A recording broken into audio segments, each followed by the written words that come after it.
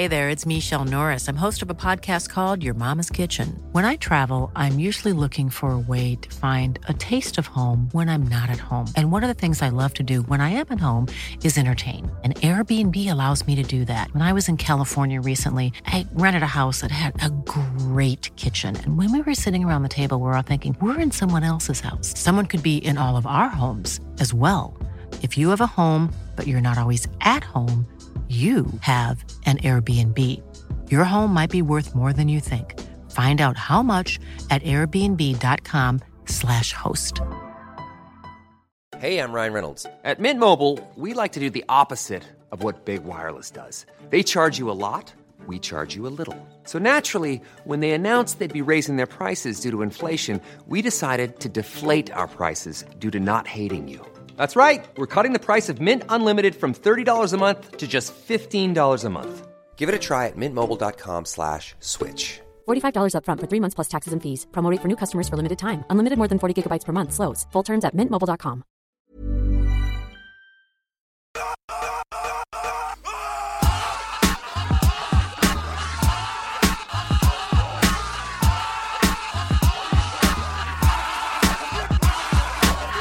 Often, being a Nicolas Cage fan can be a lonely road.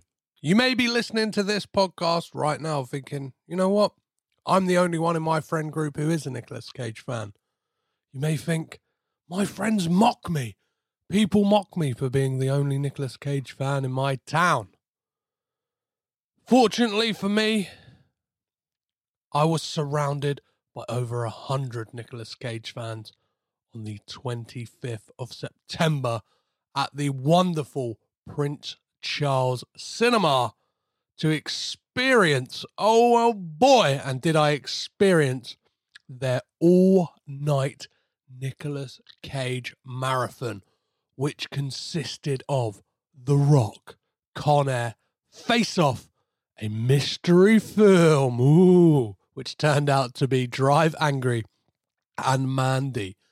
In what I can only describe as a mind-bending, soul kind of changing 12 hours of Nick Cage mania. That night, I had all the intentions to interview people in between the breaks in the films. That didn't happen because I really underestimated like how it would feel to partake that experience and kind of overshot. I had all the intentions in the world. I went in with the best of intentions and it just didn't happen. However, I have managed to rope in 3 people who were there that night, who are Graham Jones of the podcast Nobody Asked For, Daryl Edge of the Cage Rage podcast, and Ian Harries, also of the podcast Nobody Asked For, to talk about their experience, how they prepped for the night, what they were kind of expecting of the night, how they found it, how they fared, and how they survived 12 hours of Nicolas Cage. So without further ado, I guess there's only one thing to do, and that's to get raging with Cage.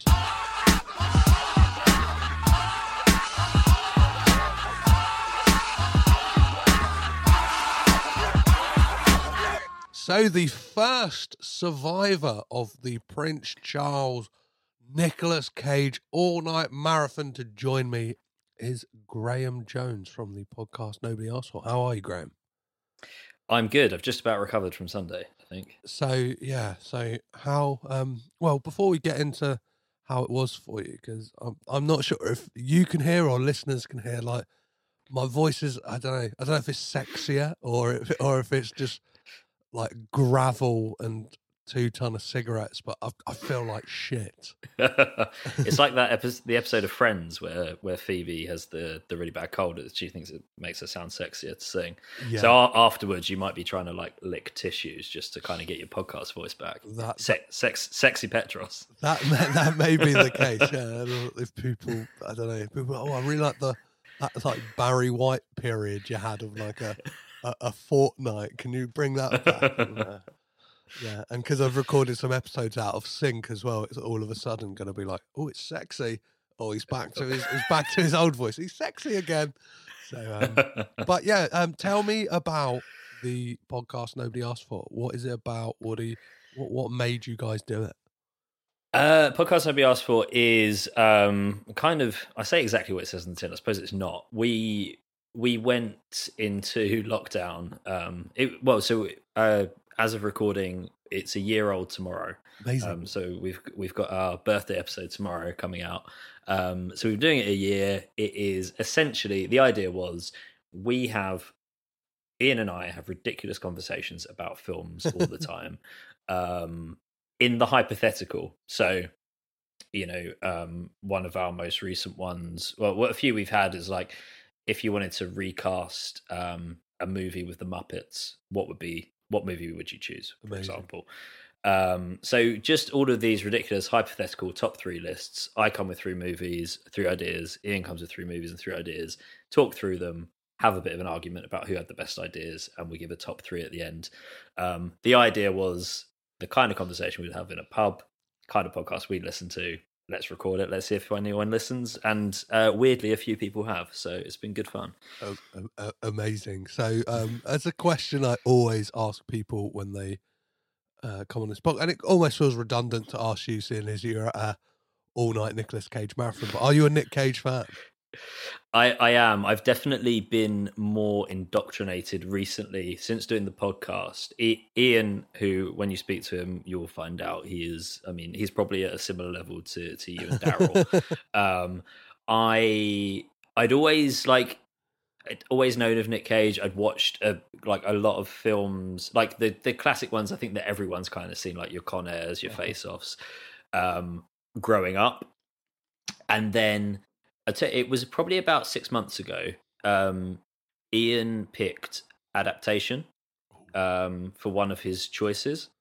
And I hadn't seen it at the time of recording, but I said, look, I'm going to go away. This sounds awesome. I'm going to go watch it. Because I think it was best movies that are about absolutely nothing.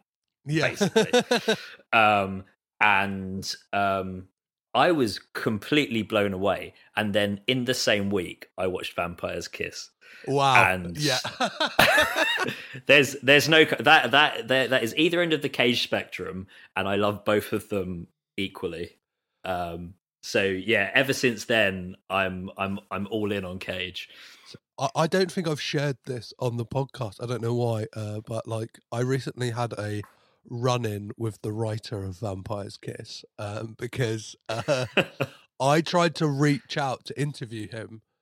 Right. He was kind of nice of him to his research. He emailed me back and said, "Oh, I've actually listened back to your episode on it, and you guys weren't very favourable towards the film."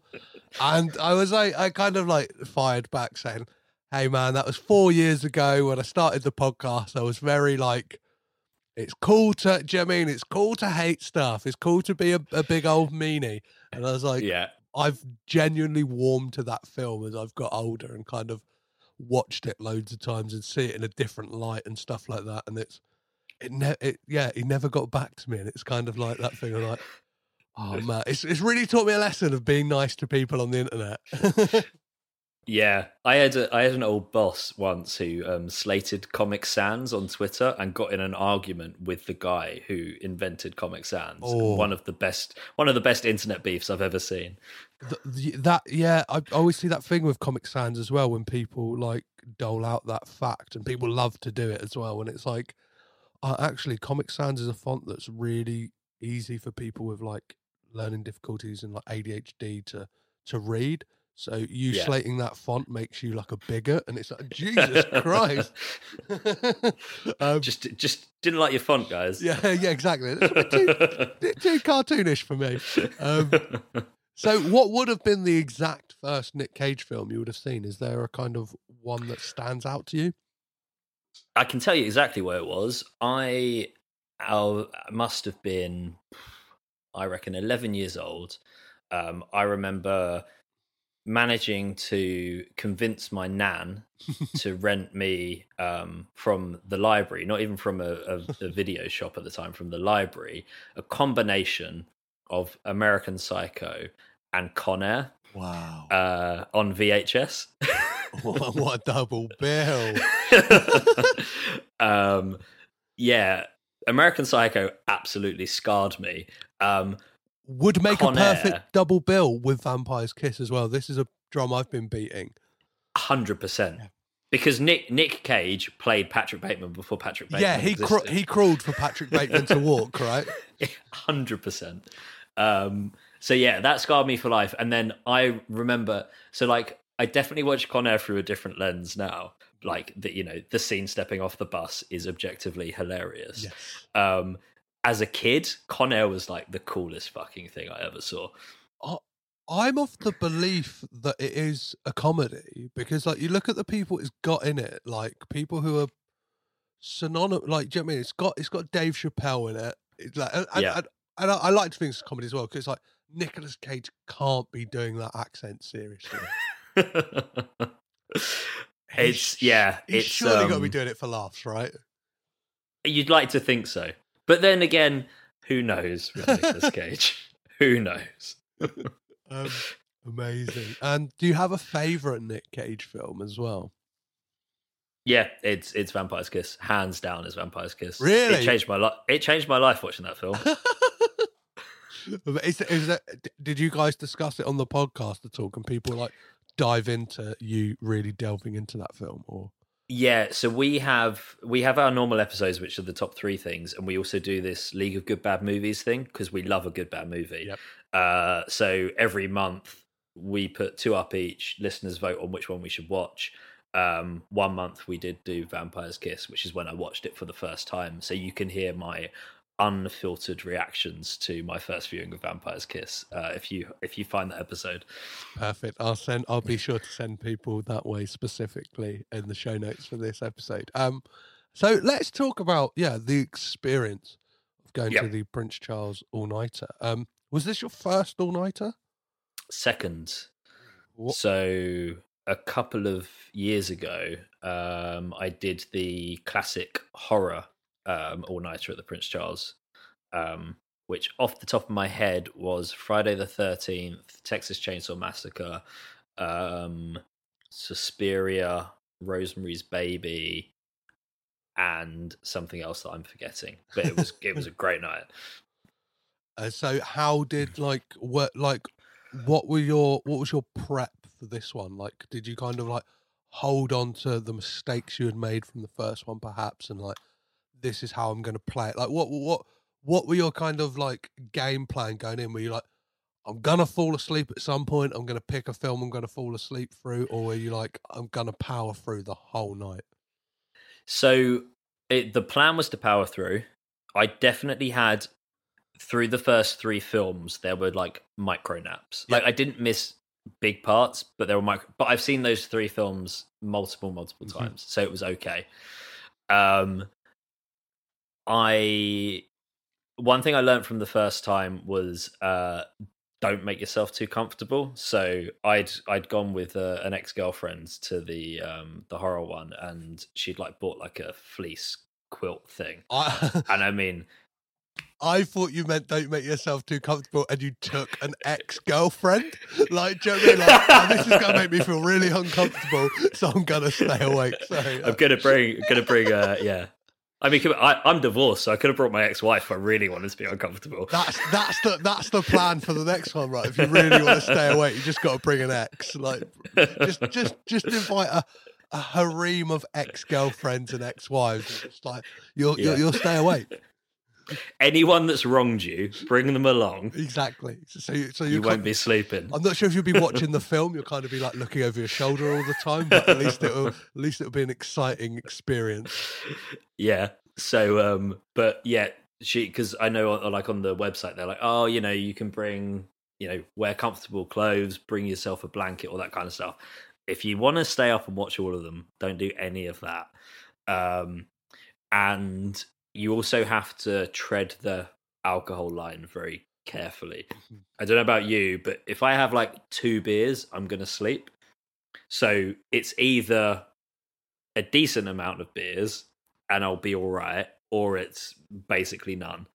So I kind of made that mistake. Well, no, I didn't make that mistake. I drank quite a bit just because I because it was like my first like time out of the house, as it were. Do you know what I mean? In a long time. Yeah. Kind of like, it's going to the big city, baby. Like, I did the same mistake. I say that I did the same mistake with Fright Fest like last month, and it was like I just kind of, I'm in London. I'm at an event.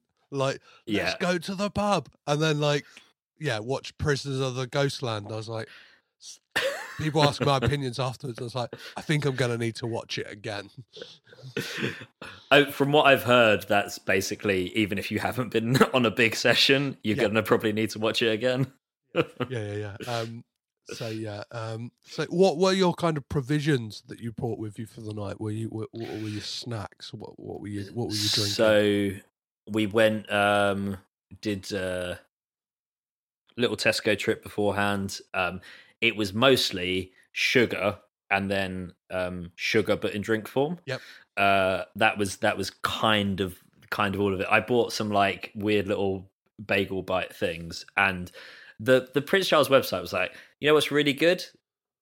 Eat some fruit. So I was like, all right, fine, I'll buy some fruit. Didn't eat the fruit because there were squishy Skittles and God knows how much chocolate to have instead. But yeah, got through those. Got through about 3 energy drinks and a bottle of Sprite. I felt it the next. I think I felt like the sugar hangover probably more than like the sleep deprivation. So I said this with like as me and like Daryl Edge kind of like trundled our way back to Victoria Station afterwards. I said I just felt dirty. Like I felt like I'd like not just like physically, but like morally dirty. I felt like I'd just like, I don't know, left an orgy or kind of like Mandy will do that to you. or kind of had a night on substances and just kind of like that. I think the feeling I got before like watching Mandy when it's like the sun was cut like already up, I was like, this is the feeling of calling a drug dealer at like that time of the morning, going, you still delivering. Like, that is how I've done that. I'm happy to say I've done that, and then, like, I had that same feeling, and it's weird. It's weird that films can do that to you. Yeah, and I mean, if any film's going to do that to you, it's Mandy. It's mad. Yeah, of course. So, let's kind of talk about like the films that we're showing and kind of what was your expectations of the mystery film of the night? So I because everything was in I had my wish list, right? And obviously Vampire's Kiss was up there. But because everything was in chronological order that they were showing it in, I'd kind of assumed, okay, we had like, I think it was about a 20-year gap, to be fair, but in the film is going to be in this 20-year gap. And I'd say Ian had gone with, I think, Gone in 60 Seconds, and that twigged in me. I did say, I wonder if it'll be Drive Angry, which obviously it was. Yeah. Unfortunately. But that was one. I was really hoping it was going to be Willy's Wonderland, because I've not seen that yet, and it looks fantastic. And it would have made the night considerably shorter as well, because it's like 87 minutes long or something like that. Oh, is it? Yeah. That was the other thing. Like the first 3, they're deceptively long movies. Yeah. Like I think all of them clock in over 2 hours. Yeah. I think The Rock is like a good 2 hours 25 at least. Do you know what I mean? Like it's a slog, isn't it? Yeah. But it's a fun slog. Like, but do you know what I mean? It's a fun slog. Oh, it's great. I mean, if for nothing more than the Rocket Man line, I'm going to stay awake for that. The thing is with the whole like Drive Angry thing, and I was kind of going through, because I know that the Prince Charles had left out hints saying like it's a film we had never shown before, and then like I think in my heart of hearts I was like, a film I just wanted it to be, and it's not even a film that I particularly like, but it's Deadfall. I'm not sure if you've ever seen that film. I haven't, no. So it has probably one of the most off-kilter Nick Cage performances ever. Like, if you've ever watched the Nicolas Cage loses his shit, like, compilation video, it's the film that brought us him saying, "Hi fucking yeah!" And just like, it's just kind of like, he's just this absolute maniac called Eddie King, who's obviously just this like coke-addled mess, who's just like, just always like, I think just has these great lines. Like, it, and I imagine in that atmosphere, like, it would have been amazing, like, if he said like, "Viva la fucking France!" The place, the roof would have fucking like would have been taken off of the Prince Charles. Yeah, and actually, like the sad. I don't know if it was because of Drive Angry itself, but like I definitely noticed during Drive Angry, the crowd kind of started to thin out a bit. Drive Angry for me, I was like, when that got announced, I was like, I'm going to catch some Z's. Like, and that's no slight to the Prince Charles. Like, I love them, but like I was almost like, by that point, because I think obviously I didn't know I had a cold coming beforehand, so I was like, oh, this is. I felt a bit ropey, but I didn't know why. So I was like, I think I'm gonna just try and have a nap here. Yeah. The other one that I was half hoping, and I haven't seen the whole thing, but is Jiu-Jitsu. Yeah. So Ian, I'm sure he'll talk about this when you speak to him, but he's in between houses at the moment. He's bought a house. They're waiting for it to come through. He's staying at mine, and he was watching Jiu-Jitsu the other day, and I walked into the living room and it was on, and he just rewound it by about 30 seconds. Like, you need to watch this. Bear in mind, I don't know anything else about the movie. Just saw this bit, and there's Nicolas Cage is fighting this guy, and he starts talking about how he's old and how he needs to find like ways to be calm, and then he talks about how he folds hats out of newspaper, and then he proceeds to put the hat out of newspaper on his head and then continue fighting, and it's one of the best things I've ever seen. Yeah, the thing is, that film, like, Nicolas Cage, like, brings that film up at least a star or two, just like, oh, without doubt. And it's such a waste, considering like the amount of like martial arts talent and kind of action movie talent they have in that film, and it must have been a lovely holiday to Cyprus. That's all I can say on Jiu-Jitsu, really, that I haven't said already.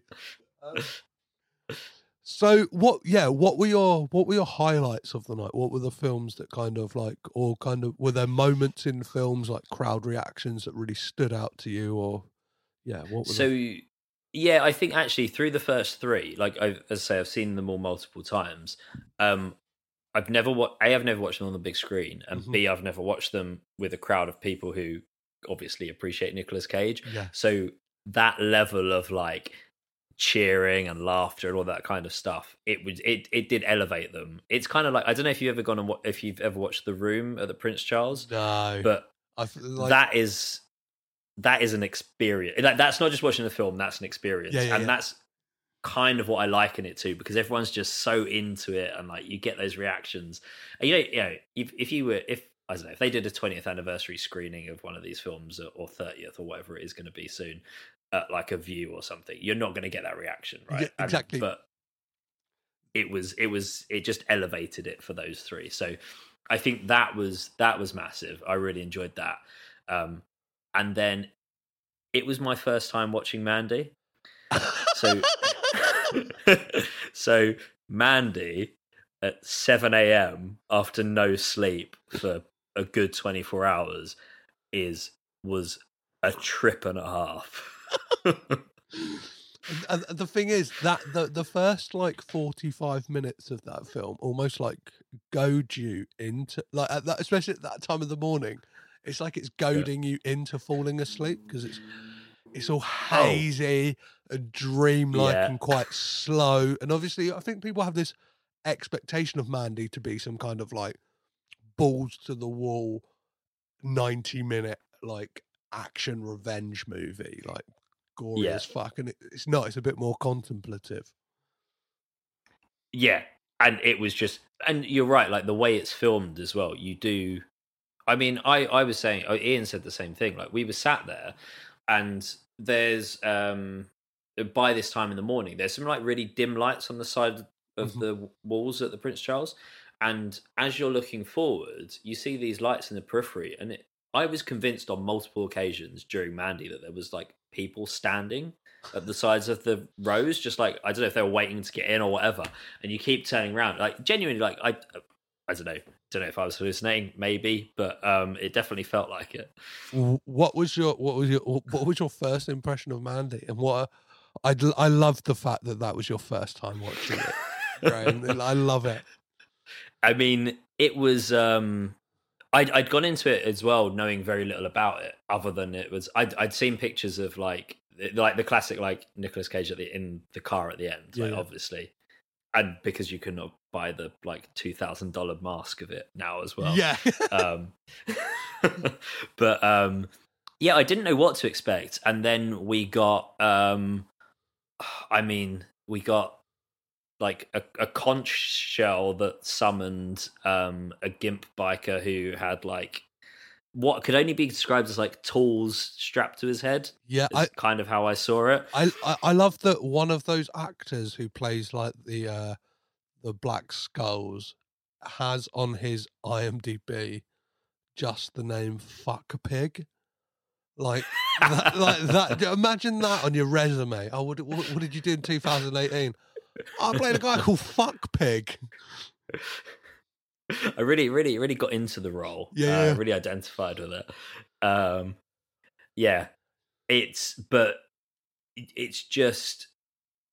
It's one of those, and again, maybe it's because of when I watched it and where I watched it, but it felt, and it sounds really wanky to say it, but it felt like more of an experience than a movie. Yeah. I get that. I've watched it now like 4 times, and like I do feel like it is a type of film. I'm like, it almost like works in that setting of kind of like, because at 7 a.m. in the morning, you have no other like excuse but to just let the film almost wash over you as much as you can. And I think that is the best way to experience it. Is that thing of like, leave kind of expectations to one side and just kind of like let experience the film, as opposed to, I don't know, trying to like pick it apart or anything. And you can like, I don't know, you can put yourself into it. Do you know what I mean? Like, it's the thing of like, yeah, once I realised that the film is about grief and loss, I just looked at it as like, oh, I've had some like significant like breakups in my life, and just looked at it through that prism. And then I was like, oh, this is actually a real sad fucking, like, do you know what I mean? Like, heartbreaking film. Oh yeah, it is extremely. I mean, yeah, it's weirdly you could double bill it with Pig, right? Like in terms of the stuff that it deals with.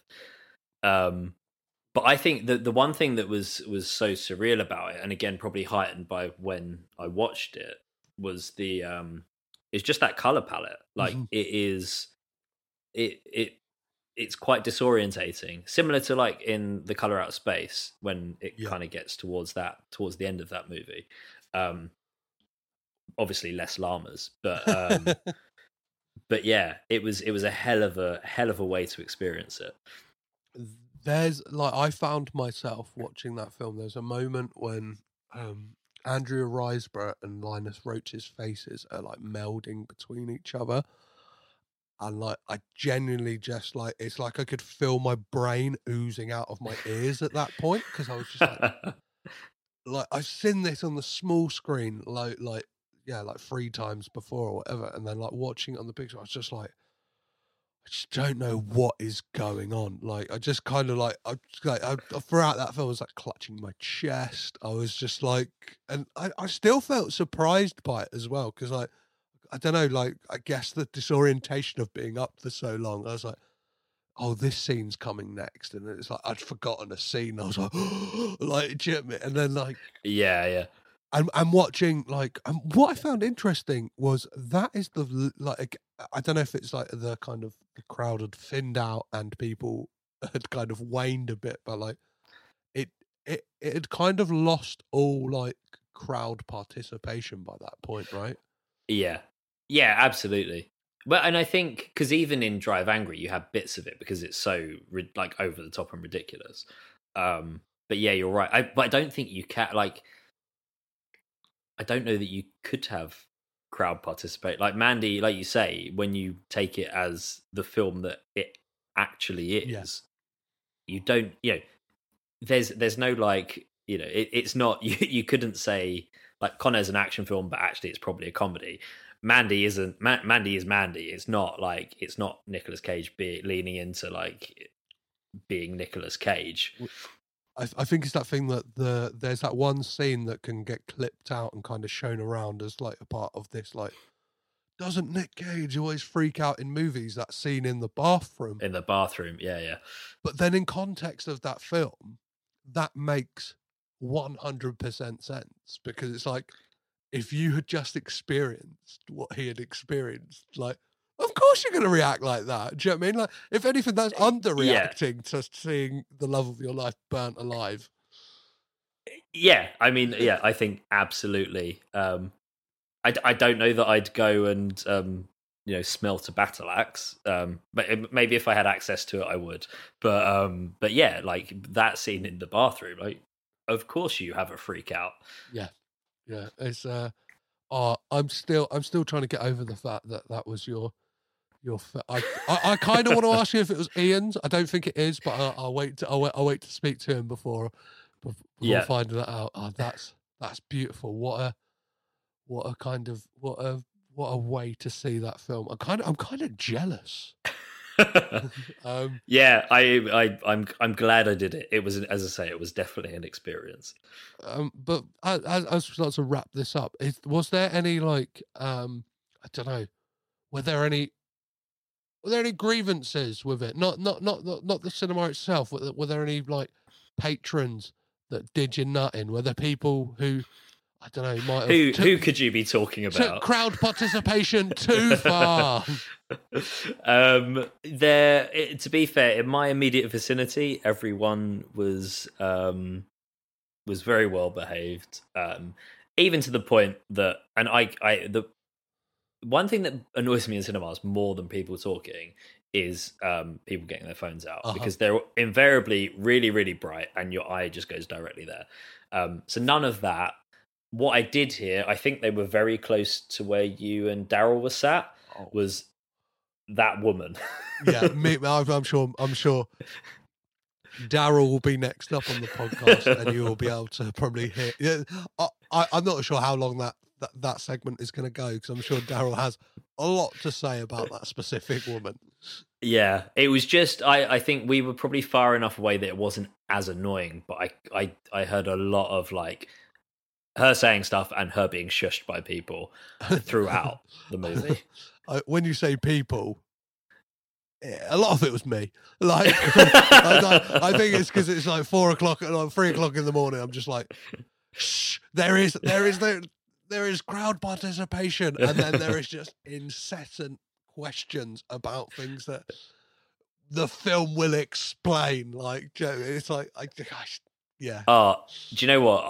That is my biggest bugbear of whenever I'm watching a film with someone and someone asks me what's going on, or who is he? What's that? I'm like, I have seen as much of this as you have. Oh, yeah. Let's see what plays out. That is if it's like you're the first time watching it with someone. Like, yeah. I didn't direct this. I didn't write it. Let's see what happens. Or if you're in the third act and someone goes, so who's he then? And it's like, well, this is lost. Like, what is the point? Like, there's no point anymore. Like, you should have walked out at this point. Yeah, absolutely. But yeah, no, other than that, it was all pretty well managed. I can't say enough good things about the Prince Charles Cinema. We mentioned them on the regular on the podcast. It's one of my favorite places in the world, I think, but definitely my favorite place to watch a movie. Yeah, I love it, and I'm always honored in a way that I'm kind of like the podcast is somewhat linked to those guys because of being on the kind of same podcast network as the Prince Charles Cinema podcast. I often pinch myself to think like, oh yeah, I'm like kind of like I've gotten in there. Do you know what I mean? Like, I just need to make the podcast bigger before I could do like a Caged In Presents screening there, and that will kind of be like a bucket list item ticked off for sure. So we have consistently said our dream would be to put on a screening of Midsummer at the Prince Charles. Yeah, that's what we'd love to do. So if you're listening, guys, hit us up. I've got like a short list of like not maybe Cage films, but obviously like Coppola family films. Like there's a Francis Ford Coppola film called One from the Heart, and I would just love to show that because it's weird and like nobody talks about it. But that's probably why it's not being shown at the Prince Charles. So before I let you go, Graham, is there any advice you would give to anyone if they are partaking in a Nicolas Cage marathon or any kind of all-night film marathon in the future? Just do it. Like it's out. Everyone I've said it to is like, you're nuts. Why are you doing this? Go sleep like a normal person. It's a lot of fun. Like, especially something. Yeah, obviously you're only going to do it for something that you really enjoy. So if you're really into Nick Cage films, go do it. It's one of those things that you will feel shit the next day, and you'll probably feel, or you'll contract a terrible cold and feel shit for weeks. But it's just a blast. Like, you know, life's too short not to. We can finally get back into cinemas after a year and a half of not. If you can go see an all-night marathon of your favorite films, just do it. And if you know Mandy's going to be on at 7 a.m. and you've not watched it before, make sure you don't watch it ahead of time because it's an experience. Perfect. Well, Graham, it's been an absolute pleasure having you on the podcast and being a fellow survivor with you as well. I feel like we're kind of, our souls are bonded together for life now. Forever.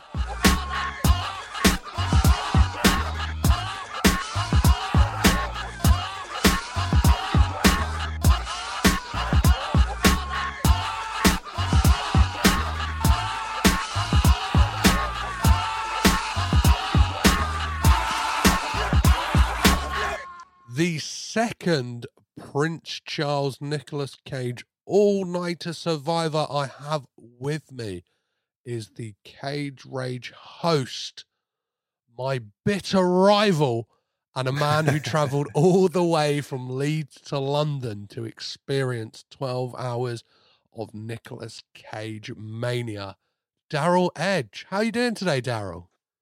Hello, Petros. Thank you for inviting me on. I think possibly like you, I'm a little bit husky, as you can probably tell in the voice. So, you know, there's a saying in the Cage community, you don't come out the other side, and that's physically, mentally, emotionally true as well. So paying for the sins of art right now. Yeah, so me and you kind of sat together throughout this whole experience, and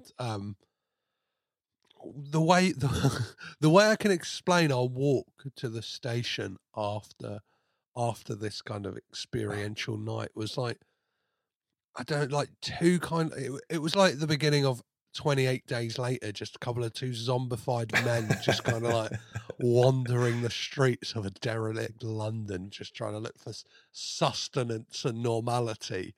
And I mentioned to Graham Jones about something I said to you. I said, I just felt dirty, like physically. I was like just dirty in my soul. How did you like? We'll start at the end and then we'll work our way to the beginning. How did you feel after the experience of watching 12 hours of Nicolas Cage on the big screen? I mean, you can't be the same after that.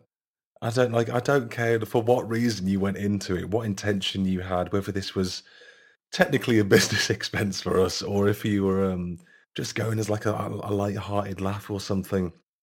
This changes you as a person on a molecular level. I think that's exactly what I said to you when I came out. I said to you, Graham and Ian, the podcast Nobody Asked For, that I felt like every part of my DNA was pulling itself apart. Like I felt like I was on the cusp of crumbling into a fucking pale ginger heap on the floor of London, and that was going to be the end for me. In some ways, that's the way I would have wanted to go out. I don't. It's like almost like a Jean-Claude Van Damme second wind before he roundhouse kicks someone out of the window. By the end of Mandy, I think there was kind of like a small surge of energy. Like I felt like, oh my God, I've done it, and now it's light, and like my body was kind of like, well, it's morning, so we're supposed to be awake now. So I felt kind of okay on the walk back because I was walking back to Victoria. But I think the awful thing was just knowing that there was another Megabus coach waiting for me. So like it didn't. It's like for me, most of us, you just peeled off. You get a tube, you get a train, you're home in like half an hour, 40 minutes. For me, there was the dread of motorways still to come. It was genuinely an endurance marathon for me in many respects. So I remember seeing like a tweet of yours, like maybe about 4 or 5 o'clock in the afternoon, when I was already home. I'd had like a cup of tea and a shower, and just kind of curled up on the sofa trying to stay awake, looking after my son. And you tweeted something like, "I finally got home," and then it dawned on me. I was like, "Oh yeah, fuck! I left Daryl at like, I don't know, 9:40 this morning." It's like he had like a 5-hour journey home. Not only did he have a 5-hour journey home, he just had this wait at Victoria for at least an hour of just kind of like, oh, man. I don't know, like, what I'm gonna do with myself. This was genuinely it. It's like, so we had like a nice little walk back from Leicester Square to Victoria, walked past Buckingham Palace, and there was little signs outside Buckingham Palace that says like, "Warning, thieves operate in this area," to which I pointed at Buckingham Palace and said, "Yeah, the fucking Queen," which I had to high five myself for that. Really smashed it, I think. So I think we parted it must have been about 20 to 10 or something, quarter to 10. So I was like, well, I've got about hour 15 until my coach arrives, so I guess I'll just mill around for a bit. So I made the very, very depressing decision to get a Burger King at 10 in the morning. It's just, it was the physical meat representation of how I felt. It just didn't taste right. It was oily. It was greasy. It was just sad. Just eating that burger at 10 in the morning was fucking sad. I couldn't get through it, so kind of just had to just throw it away. It was kind of like, I almost felt hungover physically. It's like the morning after, it's like I couldn't eat. The thought of food just made me nauseous. I don't want to repeat myself too much on this podcast, but I genuinely had that feeling of like, especially when the sun came up, like, and then it was like, we got one more film left. Like going into Mandy felt like calling a drug dealer at that time of the morning, being like, are you still delivering? Because it just felt like, and then when I came out at the end, it was like, I feel like I've left, like, I don't know, like some sordid sex party to some degree. It's just like, something about me. I felt unclean. I felt like I couldn't tell anyone what I'd been up to. Do you know what I mean? If someone said like, "Oh," that feeling you have when you're like, I don't want people to look at me. I don't want them to know my shame. Yeah, it was that weird. The morning after the night before thing of like coming out after Mandy and all the people who'd still made it through, because a lot of people sort of peeled off throughout the night. And all the people like squinting because like the sun was out like a vampire, just exposed to like the broken board in that old house, and the sun like beams through. And it was like, this is wrong. Everything about this is wrong. This is spiritually wrong. This is physically wrong. I feel like I'm an affront to God right now. Like if I was just zapped by lightning, it would have made perfect sense. I had that feeling. I feel like my like goodbye to anyone I'd kind of met, or like the people who were outside the cinema. It's like, even though we shared this experience, it felt like that thing of like when you've been at at like an all-nighter at like a house party or something, and it's like you just want to get out of there. You don't even want to like remember these people at all. You're just like, I just want to fucking go home. I want to get away. I want to have a cup of tea. Like, do you know what I mean? I just want to forget about this night. Even though, like, the thing is, like, I'm saying this, and it sounds like I'm like I had a terrible time. It's just that thing of like staying up so late, and it's just this weird, I don't know, feeling that came upon me of just like enduring all this Nicolas Cage in one night. Yeah, it was like we'd all, almost in a Mandy-esque way, like we'd all sort of supped from that sort of jar of like psychedelic goop, like we'd shared this weird abnormal trip. It's like I don't know, it's kind of like almost cultish in a way, which I guess a Cage fandom is. Yeah. We did a podcast, of course, but we're mentally ill, of course we are. But it's like it's like if you weren't there, and I get this kind of sounds a bit exclusionary, and I don't intend it to, but it's like if you weren't there, then it's hard to describe what it was, what this experience was, and what happened, and what you were a part of in all of this. And I think for me, and I know, like, I sort of said it to, sort of the collection of us when we were outside, because, we sort of recorded this at the end of September. The 14th of September, I turned 30 years old. So, by default, this is the best and worst thing I've ever done in my 30s. It's an incredibly high bar, or low bar, to set, depending on your viewpoint of a Nicolas Cage marathon. And now here I am with that little factoid as I enter this next decade of my life. Amazing. Well, before we cut, let's kind of scroll right back to the beginning, and something I always ask people on this podcast, and it feels very, very, very, very, very, very, very redundant to ask yourself this question, but are you a Nicolas Cage fan, Daryl? Imagine if I said no. Well, Imagine if I said no. You never know. Like, I wasn't the biggest Nicolas Cage fan when I started this podcast, and I think it's like made for an interesting kind of subtext and meta nature to the podcast as a whole, because it's kind of like I have been indoctrinated into the cult of Cage. Do you know what I mean? I've kind of like I'm very much like the Edward Malis of Cage fans. I kind of I went to the island. I didn't know what was going on. Next thing I know, I'm being burnt in a wicker man, and I'm fucking loving it. That's a lovely description. I think the short answer is like, yes, I am a fan of Nicolas Cage. Like I say, of my own accord, my own volition, no one's paid me or got a gun to my head to say this. I do genuinely believe he is one of the greatest actors of our generation, maybe even the greatest. I unironically call him the golden hog of Hollywood, because I think he's got a 24-carat knob. And Hollywood wants to churn that for all it's worth, and they fucking should. I think maybe, 10 or so years ago, there might have been a sort of ironicness to my joy of him when I think this is around the time he had the Nick Cage losing his shit video, which is still one of my favourite videos on the internet. But for a long time, I was like the Nick Cage guy. I think every friendship group has got one. But now, as I enter this new dawn of life and arty-farty things, I completely embrace that because I genuinely love the man. And having my own podcast, it's been an absolute...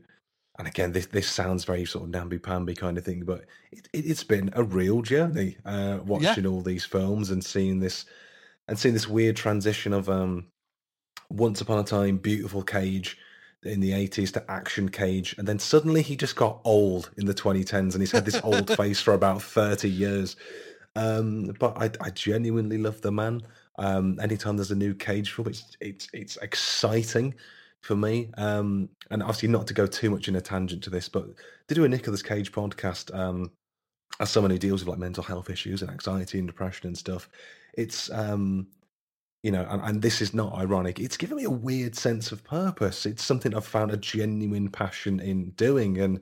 And it's a genuine joy to sort of be on this weird, well, as I call it, my journey to true Cage Nirvana. So the only way we'll understand him is by watching everything he's done, as you very well know, Petros, as you very well know. Yeah, I'm further along the road to Cage Nirvana, and I'm not sure. Like, I don't want to give you a Wizard of Oz situation and let you know that there's just a man behind the curtain, Daryl. Like, 'cause that may not be the case.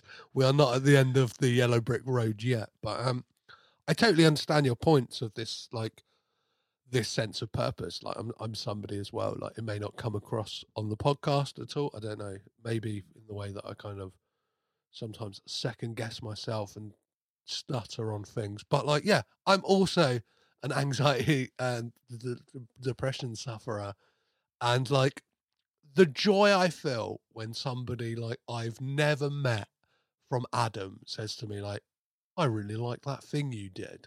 I'm like, that has like made my day. And I've gone into like doing podcasting on the thought of like, nobody's gonna listen.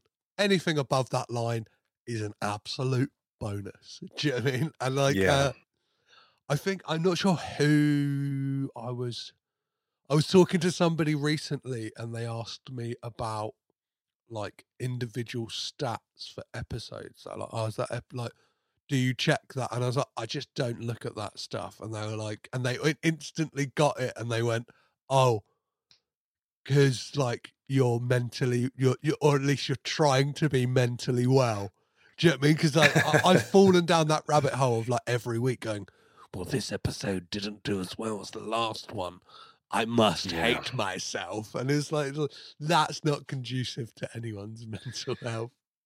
I'm 100% in the same boat. I think because when I started the podcast, this was April 2020, which is kind of like COVID lockdown 1. If you remember lockdown 1, we've had about 58 lockdowns since then. But I'd been let go from my job at the time. I was like, I just decided to do a Cage podcast. I had a microphone. I thought it just sounded like a good idea. It stuck with me for a few days because I'm usually a flight of fancy kind of guy. If the idea wanes, then I'm kind of like, oh, they probably didn't want to do it that much. This one didn't go away. And much like yourself, I made a very conscious decision at the start, and I was like, I'm just doing this for me. Like, I'm not going to look at the stats. I'm not going to let myself get bogged down by analytics and numbers and all of this.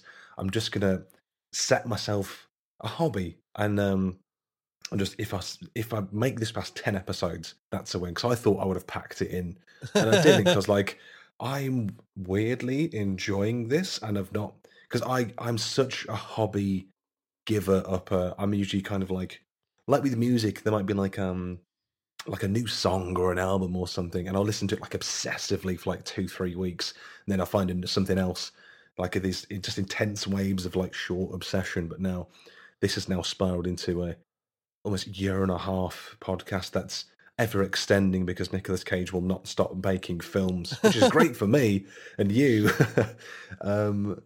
I think I did look at the stats once. I think it was on my birthday. I was like, you know what? I'm just gonna have a look. I'm just gonna have a little peek. And then it was like about 2,500 downloads since the start. And I was like, I don't know massively what that means, but it means that someone's listening to this. And I was like, it's like, well, I'm not unhappy that I looked at it. It's kind of weirdly reassuring that there's been some reward for this, I guess. Yeah, like, I think once in a while is conducive to just being like, I don't know, like, yeah, like healthy, like all the time is unhealthy. And like listening to you speak as well has very much made me realize that we are pretty much like the Bizarro versions of each other, in the way that like I very much am the type of person to kind of throw myself into something for like 2 weeks and then go like, I'm not going to do that anymore, or like just kind of like flitter on to the next thing. So it's good to hear that Nicolas Cage has not only brought us to some kind of level of normalcy, but also brought us together, Daryl. It's a lovely thing. So obviously, yeah, you're a Nicolas Cage fan. It's a given. I would normally ask you what your favourite Nicolas Cage film is, but like I want to know, what is the worst Nicolas Cage film you have seen, Daryl? Oh boy. I suppose taking into account, I think at the time of recording, I'm probably up to, in terms of films, I've seen about 70 Cage films. I'm just finishing up 2014 on my own podcast at time of recording. This is going to sound like an obvious choice. Left Behind was pretty bad. Yeah. Left Behind was pretty garbage. It's kind of like, I think that was one of the few films, and that was an episode I recorded like in October or December of last year or something. So I've been sitting on it for a long time, and listening to it back when I was recording it. I think obviously it's one of those things where it's so bad it has to make for a good episode because there's so many things to pick apart. But it just brought back the memory of just watching it on a day off from work on just a random afternoon, like at 1-3 in the afternoon or something. And I remember distinctly, one, being baffled by the fact, I don't know if it is now, but at the time I was like, this is actually on Netflix. This is a film that is on Netflix. I didn't have to work or torrent this to find it. This is a film I can just get. What the fuck? And it's one of the few films that I think, paused about 4 or 5 times as it was playing to just put my head in my hands and actually at my TV shout, fuck right off. It's bad, right? It's not like there's like a level of like fun bad, but it's just like, and it feels like Cage is like almost like scared to offend the Christians. Do you know what I mean? It's like, so he just like, he is a cardboard cutout of himself. He like, there is no Cage-isms in it whatsoever. Like I think you're the same as me in like a proponent of believing that even the bad films, Cage will deliver something interesting. And I think that's the one where it's like, yeah, even he just feels like he is like on the other end of a phone going, here's my lines. I'm Raymond Steele. I'm a pilot heading to London to see U2. It's like, oh, fuck off. Yeah. Yeah, I've never been privy to a film before that hinged on U2 as a plot point as much as Left Behind did. It's almost a blessing for Cage in that the film has about 20 different characters it wants you to feel emotionally invested in, all of which are vacuous pieces of shit. Yeah, and just all equally very, very bad. But I think his acting style it's very similar to what you said. You know, like, if you're trying to have a chat with someone, but they're kind of just glued on their phone, you're like, oh, this thing happened today. And they're just like, oh, yeah. Yeah. Yeah. That's his acting style. The guest I had on for it, Alex Keeley, comedian Alex Keeley, says he was the equivalent of tap water in that film, which I think is, very, very on point. In a hard water area as well. Not even good tap water. Tap water in a hard water area. And I've had my share of hard water. But it's, I'm sure there'll be some stinkers to come as well. But I think, like you said, even with some of the other just bona fide stinkers, like USS Men of Indianapolis, Men of Courage, I think it was. Yeah. Weirdly long title. Even that one where he's kind of like, it's just a very bland cardboard performance from him. It's almost, I think the film is kind of redeemable because it's unintentionally hilarious when the crew gets attacked by sharks. But he's just kind of there, just being just like sad on a boat. And then you watch an interview with him saying, I've always wanted to act at a film at sea. Like, really? This was it? This was the film? It's a very weird film, that one, because it is a story that is told in Jaws. So obviously it's based on a real story. And I think it's Quint who tells the story of being out at sea, being attacked by sharks and kind of surviving. But like the film like is like, oh, there's such a fun idea in that of like being able to like, I don't know, do this film about like people being stranded out at sea. But USS Indianapolis Men of Courage decides to go, you know what? Do you know what we thought was a good film? Pearl Harbor. And then it's like, do you know what else we thought was a good film? A Few Good Men. So it's like, we'll just kind of bunch up the interesting part of the story into the middle, and then we'll put Pearl Harbor at the beginning, and A Few Good Men at the end, and it's a Yeah. really disjointed mess of a film. Yeah, I think my favourite part, I think it's when it got to the credits and it was just them announcing that they screened this film for like the survivors of the USS Indianapolis. And I couldn't help but think, like, if you were one of those like surviving crew members, you'd think, this is my legacy. Yeah, This is it. And this random 2017-18 Nick Cage film, are you fucking... I watched my friends die, mauled by sharks, and this is it. I couldn't find... It's like I couldn't find it anywhere, and I fucking rented that on Amazon as well. That film has my money. I've got I think it's a sickness that I have this urge to own every Nicolas Cage film on physical media, so I own that on DVD. Oh man, more power to you. Doing the Lord's work so no one else has to own it. That's one person you've saved, so good on you. So yeah, another question I would always ask is what was the first Nicolas Cage film you ever saw, Daryl? To my knowledge, I believe it was Gone in 60 Seconds. So I would have been like 7, 8, 9, well, less than 10 when it came out. And I always thought this film came out like before Fast and Furious, and it didn't, which blew my mind. So like in my head, I was like, well, this clearly inspired the Fast and Furious franchise. But I remember like friends renting it and like stopping around their house, and I think that they sort of had a little, like a thing for cars, as I guess some preteen boys did back then. I was never really into cars myself, but I just remember it being like a silly action film where some cars were driven. So that was kind of my first memory of him. And I remember thinking the film was all right. Obviously, watching it, the joy of nostalgia going back to some of these films later on, you're like, this isn't the film I remembered. I forgot Christopher Eccleston was in it. I completely forgot Christopher Eccleston was the bad guy in that film. That has to have like that weird quirk that he whittles, doesn't he? He's like a carpenter, and that's like his quirk as a villain. It's a very bizarre film, and I hate to pull rank here and kind of show you up, Daryl, but Gone in 60 Seconds predates Fast and the Furious. I don't mean to assert my dominance as the the Cage scholar who knows the release dates, but Fast and Furious was 2001. Gone in 60 Seconds was 2000, baby.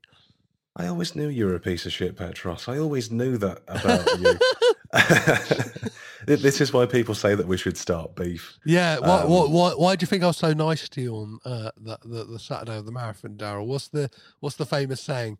Keep your friends close and your enemies closer. Friends close and rival podcasters closer. Yeah, no, I'm only messing with you. No, just because as you were saying it, it really like I was like, did it? Like this is the thing. They released. It's kind of close together, and like in my head for ages, I was like, I always thought Fast and Furious released first, because then it was just Fast and Furious and Fast and Furious and Fast and Furious. So I think for a while, I thought that like Gone in 60 Seconds was kind of just a Fast and Furious inspired knockoff, and it just wasn't. It wasn't. It's actually Fast and Furious was Gone in 60 Second knockoff, and I'm gonna stick with that until my dying day. Take that. The thing is, I always think about a like alternative reality where that becomes a franchise, where it's Memphis Reigns and his like band of merry men taking on all of like, I don't know, taking on the world and the world's ills. They're going to Dubai, they're going wherever and whenever they like, they're going to space. But instead we've got Vin Diesel and his band of merry chumps. Yeah, in a different timeline, it would have been Nicolas Cage saying that the most powerful thing is family. we were so close to Nicolas Cage being the forefront of a franchise. What could have been? What could have been? So that's a perfect entry point. Were you enamored then, or did it take some time for you to become enamored to Nicolas Cage? I think it took some time. I think I always knew who he was because he was kind of like ever present. Yep. But I don't think I think at that point in my life, I wasn't watching a film just for the actor or actress. It was just, or certain person or people. It was just watching a film for a film's sake. So I'm trying to think what film it would have been that really sort of put him on the radar. 'Cause like I said, with the Nicolas Cage losing his shit video, I was like, this is a lot of screaming for one man. Has he really done this much losing of shit? So I think I was always aware of him in the background and sort of aware of, The Wicker Man when that came out being like just a memeable shit fest, for better or worse. I think it wasn't until really I went to sort of uni that I came a bit more enamored with him, because that's what happens when you go to uni, I guess. You just kind of find things that are weird. I remember there was a friend of mine at uni, Andy Field, who I had on the episode for the podcast. I think it was my first or second year. I think we'd had like a falling out for some reason, but instead of being in his third year and doing his dissertation, he took the time to personally re-edit the entirety of The Wicker Man, so it was just Nicolas Cage scenes. Amazing. And it was just a ride, an absolute ride. So I've just, I think just grown in admiration for him as time has gone by. Definitely. That sounds like. Has he still got that edit? I would love to see that. I'm trying to think how long it would be. Like, I don't know. Cage is in that film quite a lot, right? Yeah, I mean, I think he was working on it for a few days, and when there was just like a DVD on the floor of like my second year house. I started watching it. I was like, I know what this is now, and I was kind of like, the effort. This is almost like the modern day equivalent of making someone like a mixtape. I was like, the effort that's gone into this. I was like, I can't be mad at you for this. Like, this is like we are absolutely good. This is a lifetime pass as far as I'm concerned. I don't know if he has the edit anymore. I think it's one of his old computers. I wouldn't expect him. No, you wouldn't anymore. Expect that's the type of thing that needs to be like burnt on a hard drive and just kind of thrown away. Like, it's like the mistakes you made in your past. So obviously we're here to talk about the Prince Charles All Night Nicolas Cage marathon, and one of the things I wanted to know was, how did you prep yourself? Was this your first all night marathon? It was. I don't know if there was any prep, to be honest. It was kind of a very last minute thing for me to go, because I was kind of eyeing it up and kind of considering it. And it was basically the Friday, the day before, that I got my ticket and booked my coach down, because my girlfriend was ill. So I was like, well, what if it's COVID? We're going to have to sort of call it off. And then I think it was the helpful tweet from the Prince Charles Twitter account saying, you should get fruits and waters and stuff. So just bundled a few things when I was in London on the day. I think looking back, I wish I'd brought like some it's like jog bottoms or shorts or something to get a bit more comfortable with. But this was like a very much a I think it's like the first time you do like a festival or something. You're not going to get it right on the first festival. Yeah. You're going to overcompensate. You're going to take too much stuff. You're going to get it wrong. So I was like, you know what? I'm just going to throw myself into this, make the mistakes now. If I ever stupidly do this again, I will have learned. I think I was hoping to be a bit more prepared for some naps, but that did not happen either. I think one of the things I was like, looking back on it, that I kind of wish I'd done a bit more was treat myself a bit more. Like, instead of like just having snacks that were like kind of like, this is for sustenance, it's like bought myself a couple of bags of sweets or something. Do you know what I mean? Like, just get that kind of like I don't know, like little cheeky sugar rush, as well as kind of like chomping an apple a film and like munching some blueberries or whatever. Do you know what I mean? Like, instead of like, yeah, that's, I think, exactly the same boat. Like, I got like, a bag of 4 Granny Smith apples. I think just the acidity of that just did me no favours whatsoever. I regret having that popcorn at the start of the night. That just turned to mush in my stomach. That was a mistake. I think it might have been after Face Off or maybe even Con Air, I got myself a bag of minstrels from upstairs. Hashtag not an ad, other sweets and confectionaries are available. And that was like a nice little pick me up, I think. That sort of got me alert again. I think I would take a bit more of a range of stuff though next time. Some fruits, like a little treat here and there as well, little rewards, like for being a good boy. So obviously, as your first all-nighter, what were your expectations? Like, how did you kind of like feel it was going to go? Did you plan any naps in? Were you kind of like wary that a nap could come upon you at any moment, or were you just like, I'm going to see how the night goes? There was a lot of that, and I was very conscious that like by the time the event actually started, I'd been up for like 14 hours by the time the event actually started. So I think there was almost a pressure to stay awake for the first three films, which were The Rock, Con Air, and Face Off. So I was like, these are arguably, as you call them, the testosterone trilogy. These are three of the biggest Cage films. And in my head, I was like, this is kind of disrespectful to sleep through these cornerstones of sort of the Cage empire. So I was kind of thinking like, we'll see what the mystery film is. Maybe I can like book in a nap through there, which turned out to be Drive Angry, which was like, okay, I'm not ecstatic about it. I'm not miserable about it. Maybe I can get a nap in here. But as I quickly discovered, sort of the space between seats as well, like the row in front and where like the armrests were, that in addition to the fact that I'm a 6'4" man, I'm a long boy. It is very, very hard to get comfortable with that limited space. So like try as I might, I tried to like force myself into positions, try and get myself as comfy as possible. I could not nap for love nor money. You couldn't have paid me enough to nap. For some part of it, I was almost napping, considering just taking a nap on like the aisle by the seats. I was like, fuck this, I'm out. But I was like, I can't do that. I'll just be asked to go back to my seat by the staff or something. I was like, I'm not going to inconvenience someone who's like pulled the Cage night shift for this. And then I was like, okay, well, maybe I can get some nap time back on the Megabus back. And turns out I cannot nap on coaches either. So by the time I got back, it was like, said it was about 4 o'clock in the afternoon. I'd been awake for about 36, 37 hours at that point. I think I had a little nap from like, maybe 3 or 4, whenever it was I got back home. Let's say like 4 till 8 or something, or 5 till 8, and like about 3 hours. Then had some food, which I just couldn't get through.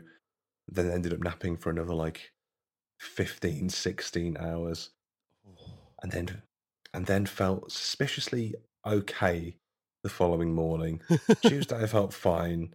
Then Wednesday, which was yesterday at the point of recording, it was just like I felt like a pre-illness. And then today I've woke up with this husky voice and feeling like each passing hour I'm just going to degrade into something demonstrably worse than before. So I think it's part of it's like you've got that adrenaline kind of keeping you alive. And it's like my partner had like whatever they call it, like the mega flu, mega cold that's going around. That's not quite COVID. Yeah. So the way our relationship works is that she gets ill, and then I get the ill, but worse. So there's a part of it there as well. So I think either way, even if I hadn't have come to the marathon, this was always going to happen. This was inevitable. This was basically the Thanos of your existence. This is perfectly balanced as all things should be. Now she's healthy and I'm sick. It was strange as well, because it's like this was the first time for me going to like the prestigious Prince Charles Cinema as well. This is my first experience going there, and they've got there was the lady who introduced the evening, and you get that still saying like it's like The Rock at 9:30, and then it was like Face Off at 12:20, and I was looking at that thinking like, I don't remember The Rock being this long, or however long it was between films. Obviously, there was the like Con Air in between. Yeah, The Rock is long. Like, of course, yeah. Well, so you talked about the mystery film being Drive Angry. What were your kind of predictions, or like, let's talk about like what you thought it could be and what you really, in your heart of hearts, wanted that film to be? So I'll be honest, like I didn't even consider Drive Angry Thor. So I guess they have to keep something that's maybe tonally similar in a way, because you've got like action, action, action, action, supernatural. So I was thinking, oh, maybe they might do like a Ghost Rider or something like that. But in my heart of hearts, I think, as I said to you during one of the breaks, I was kind of willing for the Wicker Man. I was like, fucking, like, come on, like Prince Charles, if you've got the stones, if you've got the intestinal fortitude, then you will give us the Wicker Man. And then, like, when it came on, I remember, like, just excuse me, some like the opening credits was like Miramax and then Saturn Films, and then someone just shouted, and it might have been Ian or Graham actually. You'd have to ask them, but then someone just shouted like, "This doesn't tell us anything." And then, oh God, I'm dying. And then Drive Angry came on. I think the consensus kind of seemed to be with the people still there, and was like, yeah, could be better, could be worse. Yeah, fine. Yeah, I think Not like in my upset heart of about it. hearts, I wanted it to be dead full just for the like sheer mania that would have caused in the room. Just because, like, it felt like people were waning when it got to Drive Angry, right? It kind of like came in with more of a whimper than a bang. Yeah, I'm trying to find the picture I took of the screen. They said the mystery film was at 5 in the morning, so we got Drive Angry at 5 in the morning, knowing that Mandy would follow at 7 in the morning. And I guess like you just don't know how you're going to be for these films. And I think the most stark thing for me was that I guess I hadn't anticipated what the audience was kind of going to be like as well, because the film started and it's just in the credits, like starring Nicolas Cage, and it's like 160 people going, yes! And then he came on screen and like everyone's like clapping, going like, whoa! And then, with the quotable moments, say with like, films like that, all like Con Air is just like, oh, the Barney Bagger and the box. Everyone's going like, yes! And there's like a lot of laughter throughout the first 3 films as well. A lot of people enjoying things maybe a bit too much, says like the cage protector in me. I remember I started coming out of it and just realising, like, we've basically cheered for 5 Nicolas Cage films. We've cheered every time Nicolas Cage has been on screen. And I think my exact words to like you, Ian and Graham, were, this might be the whitest thing I've ever been a part of. Well, I feel like the whole event was very yeah. It's white. Yeah. We're all white. Yeah. There was quite a hint of caucasity to the evening's events, but it was an experience. It's one, I'm happy I did it. So I feel like there was the pressure of the podcast to go and do it as well, to show face almost. Exactly. But like, what like I'm glad. I'm so glad I did it. Like, just for the experiential nature of the whole thing. And so what were your feelings going into Mandy at 7 o'clock in the morning? Because obviously it's a film you've seen before, right? So like, yeah, knowing that that's what you're going into at 7 o'clock in the morning, what were you kind of like feeling beforehand? Like, like, well, I know me and you took a shit break before Mandy, right? It's kind of like the bowels had broken and it was like, we just got to go, right? I think that was the physical change for us both. It's like, well, we've hit a point now of no return. Yeah. And it was like, well, we've made it this far. And then we were just like in the line for like the cubicles, like a bunch of absolute chumps. Just, we couldn't, acknowledge it. We just, can't make eye contact with anyone. And again, there's people coming in going, oh, are you queuing up for the urinals? And you just have to kind of look someone dead in the eye and be like, no, I'm queuing up for a stall because I need a shit. Like, that's what you might as well have said to someone, right? Yeah, it's like, I made a mistake and I had some popcorn about 5 hours ago and now my stomach is bubbling with diarrhea. apologies if that was too graphic for you listeners. Well, that's the reality. That was the reality. Exactly. Of the We situation. got to tell the war stories, right? It can't all be like the victory of it. It's got to be the scabs and the scars that made us the men we are today. Highs and lows, man. Highs and lows. And then you just come out of that and go back into like the pitch darkness and find your seat for like wow, Mandy, and you're like, oh, fuck, like we've got to go the distance here. We can go the distance. I can rock you this shit. And then it's almost like just a quiet acceptance of Mandy. I think I might have got like minutes of sleep here than there, because I think I was kind of just trying to force myself, like, this is the last opportunity to try and get some kind of shut eye in. And it was just a psychedelic acceptance of like things out of your control. Like, this is happening. This is the world I'm in now.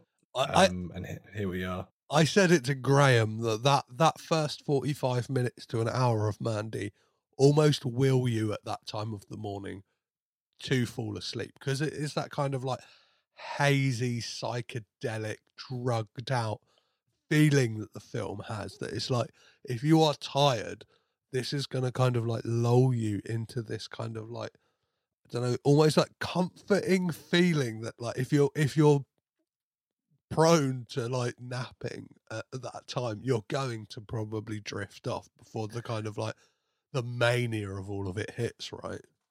Yeah, I think the best way to sort of describe it is as Mandy's coming into an end, and obviously it's that quite striking visual of like Nicolas Cage driving that car covered in blood, just like gurning at the camera with that wild-eyed face.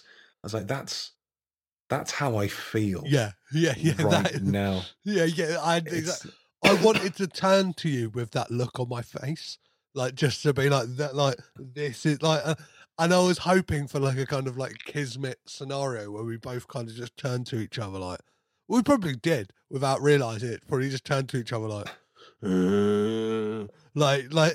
if there's an audio representation of that face that Nicolas Cage does at the end of that film, because it was like it's a weird enough film, and I'm not sure, was that your first time watching it on the big screen, or had you had the opportunity before?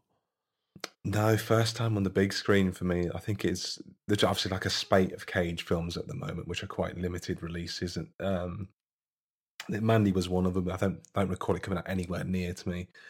So watching it at home on Blu-ray was my first experience of it. But then that with all the films, seeing them in like glorious 35mm, I think it really accentuates a film and elevates it. For the cinema purist in you, so kind of demands your attention in a way. So it was just trippy. Like, I felt at that point that I was on hallucinogenics. Yeah, it was just like this, like slack-jawed, wide-eyed, just like That is like the reason I'm glad I went to it, because like just having that experience of Mandy at that time of the morning is like, I think it's the woman who gives Mandy like that kind of like, like that that heroic dose of LSD says, like, we call this the cherry on the top, and that's what Mandy felt like to that night. It was the cherry on the top of just kind of like, we as a cinema, the Prince Charles, have like drove you through this kind of nirvana of Nicolas Cage. Now here is the cherry on top of it all, and we're going to take you on a psychedelic fucking trip that's going to blow your mind. And I felt it. I was like, kind of like, my mind was melting. Yeah. It's like, I'm not that I've done like hard class A drugs before, but I felt like I had on that night. Mm-hmm. In some ways, it feels like it's still in my system. Yeah. I think if at that point, like the fucking Hellraiser bondage leather-clad bike riding demons had just come through the cinema down the aisles and just carried me away, and be like, yeah, cool, man, why not? Yeah, why not at this point? If a Fuck fitting Pig end had carried you away, you'd have been like, "That's all fine by me, baby." Yeah, blow your fucking magic green conch and send me to hell, bro. Like, well, I've got nothing else on. This is the way I want to go out right now. Amazing. Whiz me past the Ritz and fucking chuck me through a window like the working class scum I am. So obviously we talked about so was the experience enjoyable for you, Daryl? I must know that, if anything. It was. I think it took me like a few minutes to sort of acclimatise to what the atmosphere was and what it was I was actually going through. But overall, I'm glad I did it. I enjoyed it. I'm in no rush to ever do it again. My honest assessment. I laugh, but I feel the same. It feels like for me, as somebody who now works in a school, I was like, if this happened in a half term, I could have prepped myself, acclimatized myself to the sleeping pattern and kind of got it so it was just a walk in the park. Do you know what I mean? If you have the time off before and after to just kind of breeze through it, I'm doing a couple of night shifts, and then just flip your clock around for a bit. It would have been an absolute cakewalk. So let's talk about some things you didn't enjoy. And me and Graham mentioned certain somebody who I know very much got on your wick, and we're talking about the lady in the back row, baby. Oh, fucking that row arc cunt. Oh, how do I even so basically there was someone who's never seen a film before in their life. And again, I apologize if this sounds snobbish or a cinematically elitist or whatever. But this was someone who didn't realize that the people on the screen are pre-recorded and this is not live theatre and that they can't hear you, and talked throughout every single film. Was drinking the entire night. You know what? That's fine. That's your right to do so. Enjoy the night as you see fit.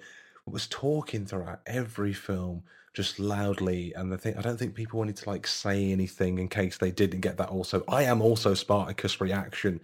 But she was getting shushed and shushed and shushed and would not shut up. And I think, as you said, she just got in face-offs why are they taking each other's faces off? I was like, have you not been watching the film? It's we all know it's a fucking absurd premise, but there's a reason established as to why they are doing this. How do you not get this? But and just annoying, just would not shut up. The greatest joy, though, sort of skipping through the 12 hours, is when we all came out at the end. Came out the other side piled out like ants. Like ants, and then she came out looking like absolute garbage, she's been awake for 400 hours, hair and makeup all over the place, stumbling. And I was like, that's what you fucking deserve. And I hope you've had a hangover for a week.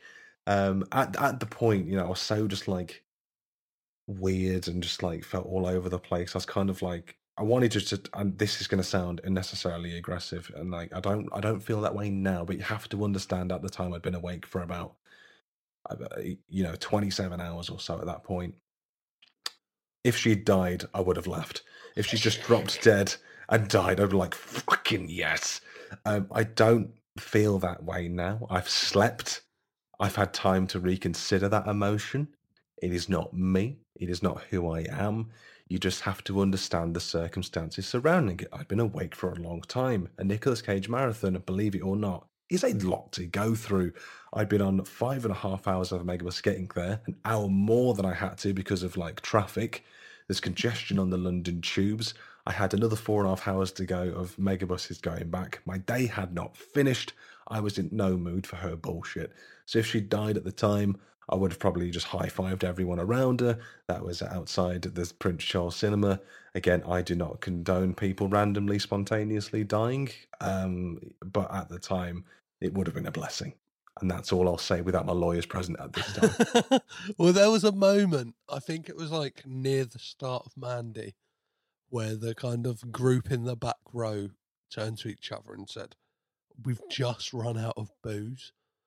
Because I kept hearing Incredible. Bottles clink around them as well. So I was like, I didn't want to be a real I don't know, Poindexter and be like, you've clearly brought in outside alcohol. Do you know what I mean? that they had, because nobody could have been so like mangled and mashed as they all were when it got to the end, without like kind of just having a supply of alcohol throughout it. Like, who knows what it was like, but they were absolutely mashed out of their like nuts by the end of it. Yeah, fucking morons, and a disgrace to the good name of Nicolas Cage. How dare they besmirch the Golden Hog? Well, I thought what was great about it is the fact that like there was that level of like crowd participation and people like getting involved and stuff like that, because like I think once you acclimatize to it and kind of like get used to it, it was kind of like, oh, I'm with my people. And it was like, I think it was unfortunate for us being sat where we were that we kind of had this like adverse effect to that, of people like taking it that one step too far. It's like that thing of like just getting involved in a pantomime when it's not like the "he's behind you" like line. Do you know what I mean? Somebody just like chipping in at, I don't know, when Dick Whittington's giving a speech or something. It's like, no, it's not the time for it. There's crowd participation and this isn't it. And it's like when everybody was kind of beating the same drum, it was really fun, and it like made the experience so much more enjoyable and kind of like being like, I'm home. Yeah, I think it kind of almost elicits a reaction you wouldn't get from watching it at home, because there's some like funny points to the film is that I guess you kind of don't really laugh at when you're watching it by yourself, but when you've got the collective of that crowd, and it just becomes a lot more enjoyable and funnier. Not massively when you're fighting the Rotar enemy from within back there, like the infiltrators and whatever. But it's just another element to it with the sort of crowd participation. I had like one of my biggest laughs of the night was just like seeing another patron's like reaction to the whole like dragging the hand down the face from Face Off. And there was a guy absolutely losing his mind a few rows in front of us. And him laughing just made me laugh even more. And I was like, this is great. This isn't an experience I would have been able to get at home. And there's like, throughout like the kind of, especially the first three, and it kind of like there was a bit of a sea change when it got to Drive Angry. There's a lot of people who kind of dipped out around that point, and then there was a real like reverence I found for Mandy. It almost felt like people didn't even cheer when Nicolas Cage came on screen, because it was like that thing of like people knew what was coming for them. Do you know what I mean? They kind of knew like this isn't a film to like cheer. Do you know what I mean? This isn't the Rocky Horror Picture Show. This isn't The Room. This isn't a pantomime. This is some serious shit. Yeah, it's a weird film to cheer for, Mandy. Obviously, by the end credits, there was applause. I think that was almost in part of applauding ourselves, saying like, "That's it. That's film 5. Like, we're done. Like, we're out. We've made it, everyone." I don't know if I'll ever applaud for a film again. It's a foreign experience to me. As an emotionally closed off man. But it was, enjoyable in the room. I'm trying to think the next film I see will probably end up being No Time to Die, just because it's the only thing on. But I'm not going to applaud it because I've got some stones. I've got standards. Only Cage gets my applause. I'm not going to get started on the fact that my local cinema has 40 showings a day of No Time to Die. Yeah, same. Yep, cinema is back, baby. We are living in the dark times once again. Oh, yes. Before we wrap this up, I just want to ask you, what would be your advice to anyone if they were embarking upon either a Nick Cage all-night marathon or any all-night marathon for that fact? I think, have your range of snacks, get your fruits, get a few sugary little sweets in there to range it up. I think water is key to keep yourself hydrated and alert. Energy drinks, you're going to crash. I think take something comfortable. I think that was, a mistake I made. I should have took something comfortable. There was the two women who were sat in front of us, and they had like the travel pillow and they had the blanket. They had the aisle seats they could sort of stretch out as well, so they had it all planned out to a T. From personal experience, if you're traveling from afar, take a mode of transport as close to the time that the film starts as possible, so you're not up for any longer than you need to be. You'll need your energy and your strength. And I think don't be afraid to fucking rat out stupid, chatty cunts at the back of the cinema. I was a coward and regret it that I didn't knock them out. Don't be afraid to throw hands. Don't be afraid to throw hands is my ultimate advice. If you're going to go for a marathon, knock cunts out, knock people out, chin people, bring back the happy slap. That's what I say. Jesus. Well, on that note, Daryl. On that bombshell. Yeah. Yeah. Where can people keep up to date with everything you're doing with Cage Rage or yourself personally, or sell your wares to us, Daryl? If you like my level of aggression and other sorts of things, you can find me on Twitter at Cage_podcast. That's usually where I'm most active. Also on Instagram at Cage Rage Pod. You can find between the two my various shit posts on there. Also on all the usual streaming services. You can find the link tree on the socials, your Googles, your Amazons, your Apples, your Podchasers, and the like. I'm just about to wrap up 2014 at the point of recording this with Petros. So it's been a lovely year to go through. So I've got some catching up to do before I get to Petros's level. But if you listen to my theme and think it sounds a little bit familiar, Petros bloody made that. Is bloody really good, isn't it? And then in the far-flung future, as Petros is moving on to the Coppola connections, I will be, hopefully one day, whenever that will be, moving on to the works of Willem Dafoe with Getting Dafoe You. Another name, I think, supplied by Petros. I owe him all of my success, basically. So all of that stuff to come. Amazing. Well, it's been an absolute pleasure having you on the podcast, Daryl. And it was a pleasure meeting you and sharing this weird and wonderful experience with you as well. An unbreakable bond of brothers. Yeah. That will be tested by time. I said it to Graham, and I say it to you as well, that it feels like we're kind of like intrinsically linked by the soul. We're melded together for forever, whether we like it or not. We are cosmic bros forevermore. We are radioactive, baby.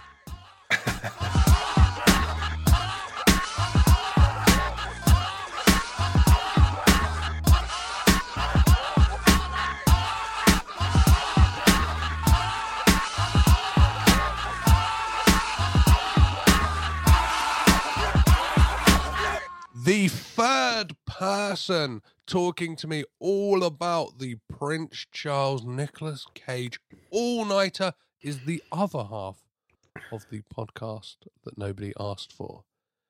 Ian Harries, how are you, sir? I'm good. It's slightly weird being away from Graham. I'm not used to talking about films without him being here. Wow. But I think I'll get used to it. I'm glad I could be the other man in this situation, the late night lover, the booty call, as it were. Everyone needs a Nicolas Cage podcast booty call on speed dial. Yeah, it's and you've got there's two. Nowhere else I'd rather be. You've got two, right? I'm sure you could booty call Daryl any time, and he would pick up the phone as well. Amazing. Well, a question I love to ask anyone who comes on this podcast, no matter for what it is for, and it feels very redundant. I've said this. I've obviously said this to all three people I've spoke to. Are you a Nicolas Cage fan, Ian? Just a little bit. Yeah, just a little bit. So I think the perfect summary of how much I love Nicolas Cage is the last 5 or 6 birthdays I've gone out of my way to watch a Nicolas Cage film. I have had people ask if I'm joking when I talk about how much I like him. And it's become, I think people think I'm doing a bit when I say I think he's one of the most underrated actors working, but I legitimately feel it. This year's birthday film was, because we had the Nicolas Cage marathon planned, I didn't want to pick something which would possibly be the mystery film. Okay. So I watched Jiu-Jitsu. Oh, Oh, yeah. Which, so Graham mentioned this, that he watched part of it and like you had rewound it. So how was Jiu-Jitsu for you, Ian? It was it is a proper good bad movie. It's the only way to describe it. Nicolas Cage is full Nicolas Cage in it, and I would recommend it, but I wouldn't watch it it's not one to watch by yourself. It's one to watch with a group of friends with a beer. Yeah, I had the unfortunate pleasure of watching it twice because I was fortunate enough to get a press screener of like a press link for the film before it came out, and then and then I recorded like a spoiler-free special on the release, and then when it came round to covering it like properly on the podcast, I had to then watch it again, and I own it on Blu-ray because I have what can only be described as a severe mental illness where I have to own every single Nicolas Cage film on physical media, just so like one day I can like, I don't know, like the Pringles man was buried in a Pringles tube. Apparently, I like to think it is so. Yeah. I'm just going to be you just want all of your all of your Blu-rays buried with you. Just all my Nick Cage ones, yeah, just kind of pushed out to sea, and then a big fiery arrow shot at me, and just all this plastic and person just burning up and really ruining the atmosphere. Well, is that? I mean, if you want to go full Nicolas Cage, obviously my favourite thing with Nicolas Cage is everything sounds like we're lying. But obviously, Nicolas Cage has got his pyramid he's going to be buried in New Orleans. Yes. So maybe that's the way to go. You just make a pyramid out of all of these Nicolas Cage Blu-rays. That's perfect. And we just what I'd like to do, lay you to rest in there. Use the cases and then just have all the discs so the shiny side is facing out, so it's even more of a monstrosity. Yeah. And it's just like this kind of, anyone who comes to visit me on a sunny day would just be blinded by the ghost of Nicolas Cage as well. Yeah, that's yeah, it works. And then to go full Nicolas Cage, we'll get a dinosaur skull in there. We'll have something to do with a castle. It'll be great. Amazing. You mentioned that pyramid. I had the absolute pleasure of speaking to Brian Taylor, one of the directors of Ghost Rider, Spirit of Vengeance, and Mum and Dad. Oh, cool. And he told me this great story of him and his co-director. His name escapes me. Mark Neveldine. They went for beignets with Nicolas Cage in New Orleans to kind of talk about the film. And then out of nowhere, Cage just turns around to him and went, "Hey guys, do you want to see my tomb?" And then they hopped the fence into the cemetery to see Nicolas Cage's like pyramid, and I like that sums the guy up to me. But like, where does your life go after that's happened to you? Exactly. Like, you've gone out for beignets with Nicolas Cage, who's then convinced you to hop a fence into a cemetery to see his pyramid. It's like, well, that's it. I've peaked. I think I read recently as well that it's like, it's somewhere he takes like his like dates like quite early on to see it. It's like kind of like if you've got a seat like if you can't take me at my tomb, you don't deserve me at all kind of like affair. It's a very like, imagine that, like, I don't know, I've been on some weird dates, but that would be the weirdest, right? Well, it's because if you're in New Orleans as well, he can take you past that murder house he used to own. The Lalaurie house. The most haunted house in America, or one of the most haunted houses. So go check that out and then head down to the pyramid. It's a very, I love how bizarre he is. I remember someone reached out to me on Twitter and said, I think this is possibly, I need to re-find it, it's possibly one of my favourite photos, is Nicolas Cage in a car phone warehouse getting a contract on a phone because obviously he'd bought a castle near Bath, and you got like Nicolas Cage dressed like a Dickensian character in a pair of Uggs, I believe, as well, with just like this really like ruddy, bloody bloke, like just stood there in his like car phone warehouse shirt and a pair of Reebok Classics, like, yeah, here's me and Nick. it's me and Nick. Like, and I just want to know what deal he got. Do you know what I mean? Did he get like 24-month contract? Was it a pay as you go? Like, what phone did he go for? Is he an iPhone man? Is he a Samsung guy? Who knows? Well, it depends. It depends which side of the tax divide he was. If it was before all of that hit, he's going to get the most expensive, weird phone he possibly could. And if it was after that, it is probably a pay as you go with free calls at the weekend, and then that's it. That's all the accountant would allow. That is true. I'm like, I'd love to know where, because Nick Cage sounds like he's back to his kind of old ways, isn't he? You kind of hear about him in interviews that he's got a crow, and he's got like all this weird stuff going on again. So it feels like he's kind of, the cash has risen back up. Well, you had the one of my most watched Nicolas Cage things recently is his hauntingly beautiful rendition of Purple Rain. Oh wow, I have not seen this. So he was very drunk at a karaoke bar, and it is him just like shouting the lyrics to Purple Rain down this microphone, and it is everything you could expect from Nicolas Cage singing Purple Rain at karaoke.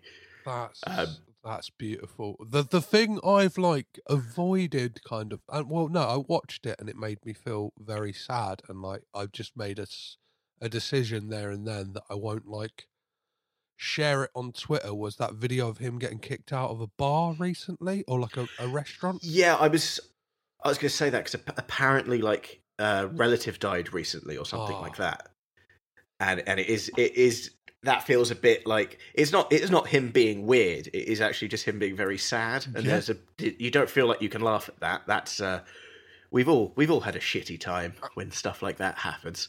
And the fact the video is shared by like the Sun US, and it's like, the most irreprehensible like newspaper of all time sharing this absolute fucking bullshit. It's like, no, thank you. So yeah, you're a Nicolas Cage fan. That's a given, right? Oh yeah. So yeah, that's the takeaway from that. yeah, exactly. You know the weirdness. You've watched him sing Purple Rain. You've almost outdone me. So what would have been the first Nicolas Cage film you would have seen? Can you remember? Oh, I think it would have been something like Face Off. So not when it came out. We would be talking kind of like early noughties. But I think it would be something like that. Just because it's the kind of film my dad would have showed me. So it is growing up, we had a local like video rental store, which I think, as it stopped making money, kind of the coffee part of it got bigger and bigger, and now I think it is just a coffee place. But he would always go there. So I watched, I remember I was sick off school one day when I was like 9 or 10, and he came back with Predator on VHS. So it would definitely been a dad bought it back from Video World film, because I mean it's Face Off. It's definitely it's a weird action film. Yeah, it's one of those films that like I think everyone like of a certain age saw it suspiciously young. I kind of had I had that with Commando. I remember like, and I'm only 30. I don't know why Commando is my go-to film for this, but I remember like, I'm not sure. Like I'm yet to kind of speak to somebody who has this like shared memory of like having a video play, like VHS player, like downstairs that could show in the bedrooms upstairs. I'm not sure how it worked, like, but yeah, it was like a separate channel, so people could watch the TV downstairs, but you could kind of like, you could. Yes, yeah, I do remember something like that. A friend of mine had it, but it was like their Sky could transmit to the other rooms or something like that. Yeah. But you had to have it on the TV downstairs. Oh no, this was like you didn't have to have it on the TV. It's like the VHS could just like beam into the bedroom. Oh wow! And I remember like watching Commando when I was like 8 or 9 years old, or something silly like that. Like disgustingly young, and my mum like turned over to the VHS channel and then called up to me, and I like ran down in my pajamas. So I was like, "Yes, mum." So what do you want? Like, I think she's turned over at the bit when Arnold Schwarzenegger snaps Bill Duke's neck on the plane, and my response was, "It's fine, mum. I watched it round my friend's house before," and she just went, "Oh, okay then." Oh, all right. Yeah, you're the youngest of three. We've given up now. It doesn't matter. Like, if you've said you've seen it, it's fine.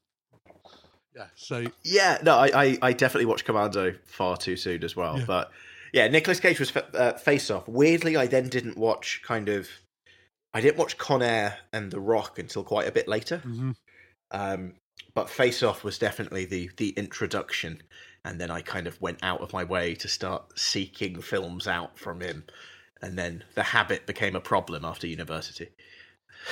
What would you say was like the first film you saw that really, like, if it wasn't Face Off, was there a film that really like stood out to you of like, I've really, really got to see more of this guy? So it's kind of really like two films, I think, because you have like Nicolas Cage, the legitimately very good actor. Uh-huh. And then you have Nicolas Cage, the Nicolas Cage. Yes. So I watched Raising Arizona, where he's phenomenal in it. I don't think it gets... Because obviously Leaving Las Vegas is everyone's first port of call when you're talking about how legitimately good he is as an actor. But Raising Arizona never seems to be talked about. It's like the other Coen Brothers movie. So I saw that, and then quite quickly after that, I think I saw like Gone in 60 Seconds. Okay. And it was like, these are the same person. This hasn't... I don't understand how this could be the same guy. And then from there, I think I just started. So you had like 8mm, Matchstick Men, which has one of my favourite Cage outbursts in, but not many people have really seen it.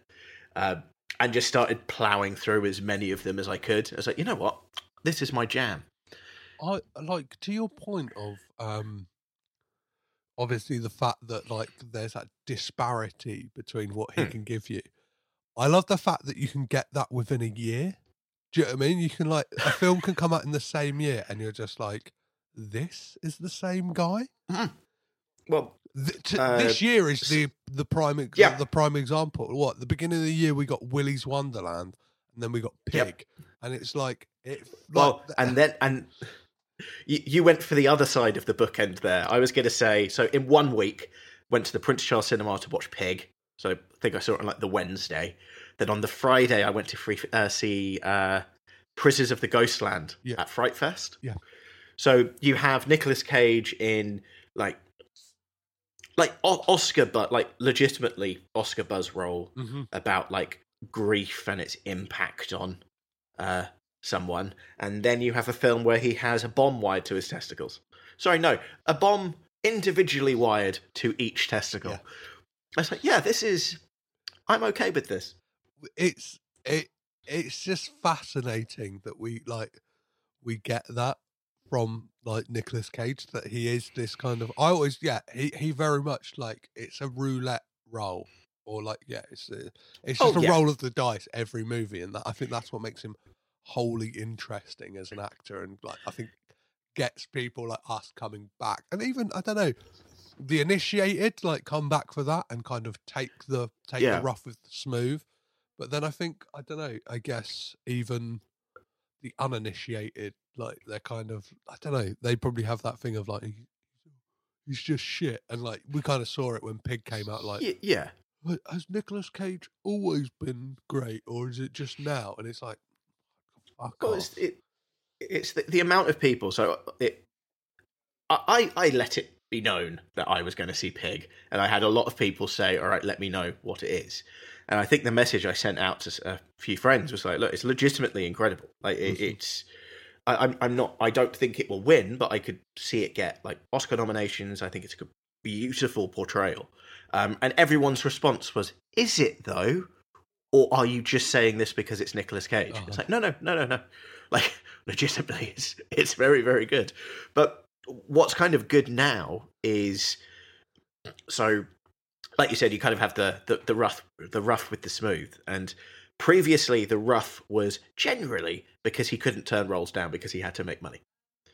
The rough films now seem to be kind of because he seems to be a bit in on the joke. Yes. That he's Nicolas Cage, and he seems to be making decisions to star in films that could only be, like, Primal was a piece of shit, but it could only be a Nicolas Cage film. It's a big game hunter on a boat. There's no other actor who could make that film be made. I like, the thing is, like, I'm not sure if it's because I've, like, watched every Nicolas Cage film and I'm always, like, kind of judging the next one against the last one and stuff like that, and kind of got to the point where I'm a lot more forgiving to certain films.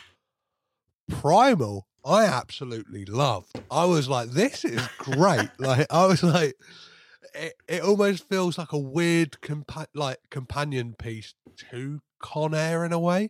It's this kind of like ragtag guy he's quite quippy in Primal as well, and I just remember like having a lot of fun with that movie. But that's the thing, they had a lot of fun with it. Yes. And there is a world where if, like, mid-2010s, he took all the films quite seriously. So I think because he lent into it, you can enjoy it because he's clearly enjoying it.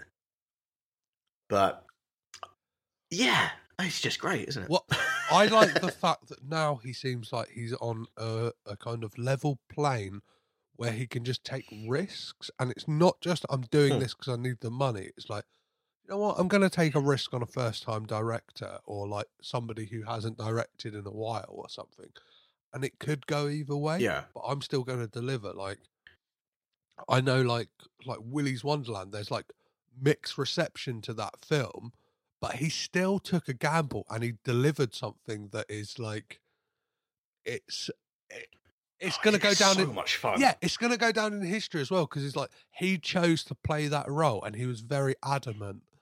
Like that, I think there was a line written into the script, and Cage said, "My one caveat is, I don't say that line. Like, I play the whole thing silent." And it's like, what a baller move. Do you know what I mean? Like, whether you like or hate. Yeah. But like, he's now doing, so obviously Unbearable Weight of Massive Talent is coming out, and then he's doing like back-to-back westerns. Oh, I can't wait.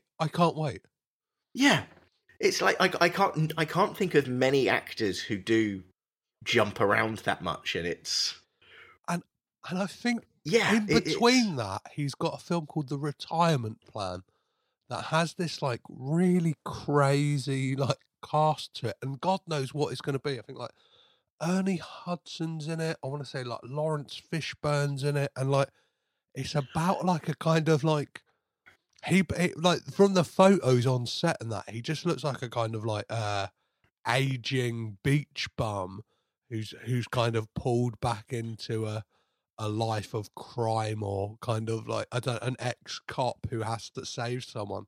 And after like, I think after Pig especially, like when a synopsis comes out for a film, it's like, I'm not going to expect it's going to be just a John Wick or a like Taken knockoff. It could go anywhere. And that's, I love that prospect. Oh yeah. Cage.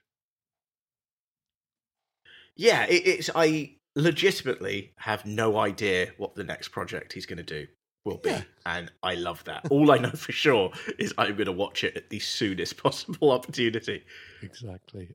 So yeah, let's talk about before we get to talking about the Nicolas Cage all-night marathon. I want to know, Ian, which is your favourite Nicolas Cage film? It's recency bias is real with that, isn't it?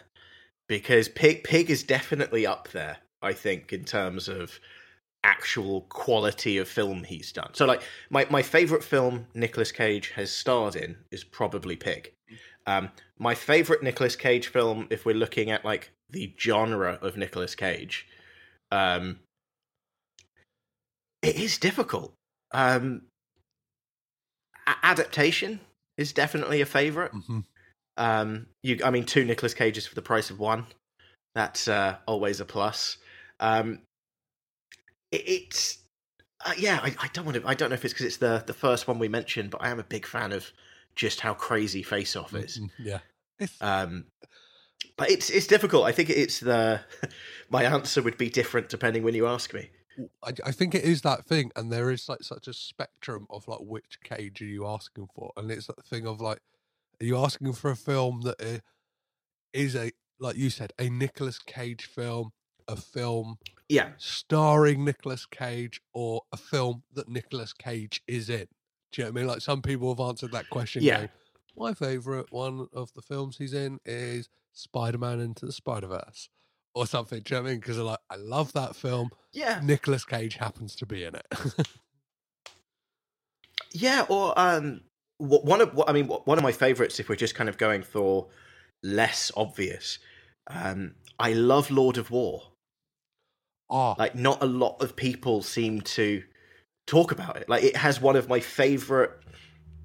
At some point, we're going to do like a top 3 list of like opening credit scenes, and Lord of War is up there for me. Like, it follows the path of a bullet from it being manufactured to thrown into the hands of like a child soldier kind of thing, and it's so good. And it's the one distraction is he's supposed to be playing a Ukrainian guy, which maybe not quite so convincing, but it's such a good film, and it has like an air of like RoboCop satire to it as well. Like they kind of intersperse. I think it opens with a shopping channel style thing of them selling AK-47s. But yeah, a lot of time for that film. Every time like I kind of think about that film, I always think about the prospect of Nicolas Cage and Ethan Hawke like starring in something together again. And like I know like loads of people call out for the Cage Travolta team up again, and it's like I would love to see a film where we get like Cage and Ethan Hawke on screen like for a decent amount of time, because that one they're kind of playing like that cat and mouse game, and like it's, I don't know, like those two playing like in Hollywood, I reckon they could get away with playing brothers, right? Do you know what I mean? Like, oh yeah, he's played brothers with weirder people. I mean, Jared Leto is his brother in Lord of War. Exactly. Like, it's more convincing. But what's good with Ethan Hawke is both Ethan Hawke and Nicolas Cage seem to have realised that they're quite good at horror. Yes. So I could see them both doing a horror movie together and it being very, very weird, but very good.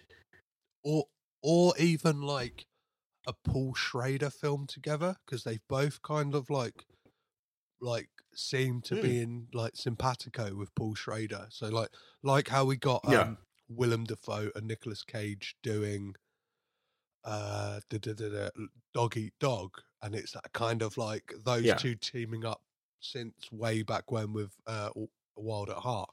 It's like if Paul Schrader could pull those two together for like a new fucking gonzo film, or even something like contemplative, like, do you know what I mean? Like how Paul Schrader released First Reform the other year, that was like a very like serious film. Those two in like a really serious film together, I think would be like chef's kiss. Well, I guess Ethan Hawke is quite similar to Nicolas Cage in that he does, I mean, even just looking at recent films he did, like you said, he got First Reformed, Sinister. He was in he was in the first Purge. Yes, yeah.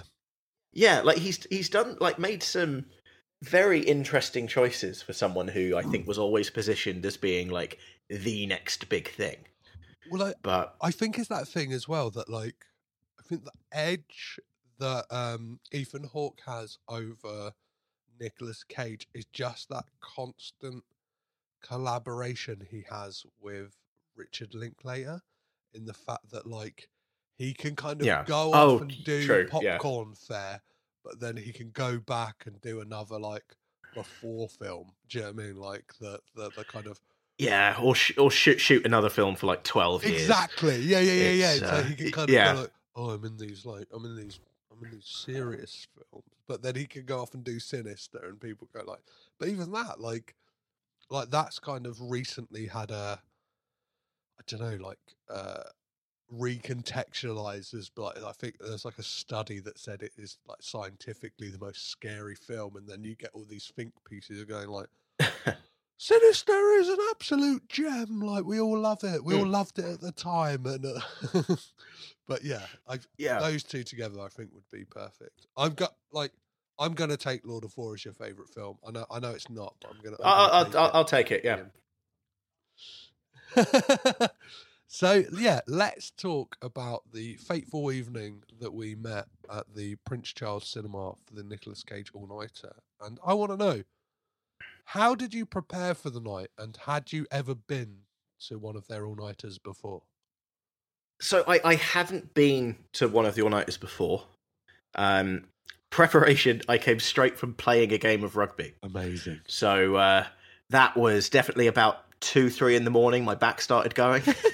It was not. I wouldn't recommend that being the prep, but it was. We had a backpack full of energy drink. The Prince Charles Cinema recommends sticking with fruit and water. Yep.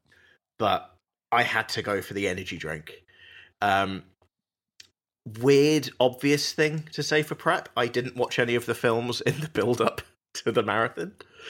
But so I hadn't seen. I don't think I'd seen any of them for over a year before going into it. I think a lot of the marathons that have piqued my interest with the Prince Charles, it's like they do the Arnie one quite regularly, but there's always been a film I've seen quite recently, and you don't. It's like I can't. Don't get me wrong. Like to talk about a film we mentioned before. Like I love Commando, but if I've watched it in the last 2 months, I can't watch it at 2 a.m. Yeah, it's just not going to work. I think there is that thing of like the shared experience thing, and I know that's like very like that's a hot button topic at the moment, especially with people going like, a pandemic is still raging, and I totally understand that. And then like you get the whole thing of like directors going, you must see my film in the cinema, otherwise you won't enjoy it. But like, especially experiencing that Nicolas Cage all-nighter, and yeah, I hadn't seen any of the films on the big screen before, and I hadn't like, I hadn't experienced them. I don't know, like it was a different experience for me, experiencing them with people who are all a part of the Church of Cage, as it were. Yeah, same. So I watched Mandy in the cinema, so I actually watched that at the Prince Charles. But the others, given how many times I have seen The Rock, Con Air, and Face Off, I'd only ever seen it either just by myself or with a couple of friends at home. Like watching it in a cinema, especially after 18 months without crowds really being a thing, it made you appreciate parts of the film you may not have appreciated before. So, or people laughing at times where you hadn't laughed before. It's like, actually, no, you're right. That is weirdly funny. The one that sprung to mind was, I forgot just how funny the sex scene in The Rock is when they're on the top of the block of flats. And it's just before he gets a call telling him to come to San Francisco. And the cinema was just in hysterics. And it's like, yeah, no, you're right, guys. This is hilariously weird. I had like a massive revelation on The Rock in the thing of like, of those three like kind of big 90s Nicolas Cage, like, I don't know, action adjacent movies, I was like, this is my least favourite. And kind of like dismissed it, and then like watching it with that crowd, I was like, and I guess like being a bit older and kind of being very much more aware of the Jerry Bruckheimer, Don Simpson like stable of films, I was like, this is so much fun. Like, it is borderline a comedy, and yeah, I think it's. Oh no, carry on. I think it's the first time we get a recurring theme that runs throughout Nicolas Cage films is him stealing a like two-wheeled like mode of transport, which has like now become, I think it's more than a coincidence. It's happened in 4 films. Yeah. So like, which is making me think like, has Cage got this written in a contract somewhere? If possible, can I steal a motorbike or a bike?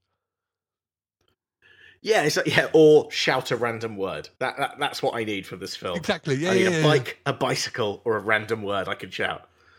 It's the Rock for me. Again, quite similar to you. It was always like the odd one out, but I think I'm not saying it's my favorite, but I think it might be the best film out of the 3. Okay. Because it's very well done. Yeah. Like there's not really any wasted time in it. I can't think of any way you could shorten it. There's nothing you need to really make it any longer. You've got Sean Connery seems to be in on the joke that it's a bit stupid as well. Yeah. And Ed Harris, I've always got time for Ed Harris. Yeah, and it's one of those interesting films that it's like it's a believable bad guy for one. It's like a guy where like you kind of, oh yeah, I get why he's pissed off, and it's like the characters get why he's pissed off, and yeah, very much Sean Connery's in on the joke, like, and it's been none more apparent than when he delivers the famous line "Welcome to the Rock," and then being in that crowd on that fateful Saturday night of just everyone kind of like losing their shit when he says it. And like, because now it's just like a gif, but like, that's the thing. Like, those 3 films, The Rock, Con Air and Face Off, are kind of just like gif to hell. And it was that thing of like people's reactions when they saw those. There was those gifs. Yeah, in real there was life, such right? a cheer after. So, welcome to The Rock. Are you a fan of Elton John? You're the Rocket Man. Him coming off of the plane. The coach in Con Air. So the Nicolas Cage hair gif. Him dressed as the priest in Face Off, which is like one of the Nicolas Cage faces, alongside with Vampire's Kiss. Like, if someone's picturing Nicolas Cage, it's that or the Vampire's Kiss face. But it was so much fun watching it in a crowd. The one confusing moment for me was what I forgot was that Con Air the opening minute of Con Air is so similar to The Rock. I thought they'd accidentally put the same film on again.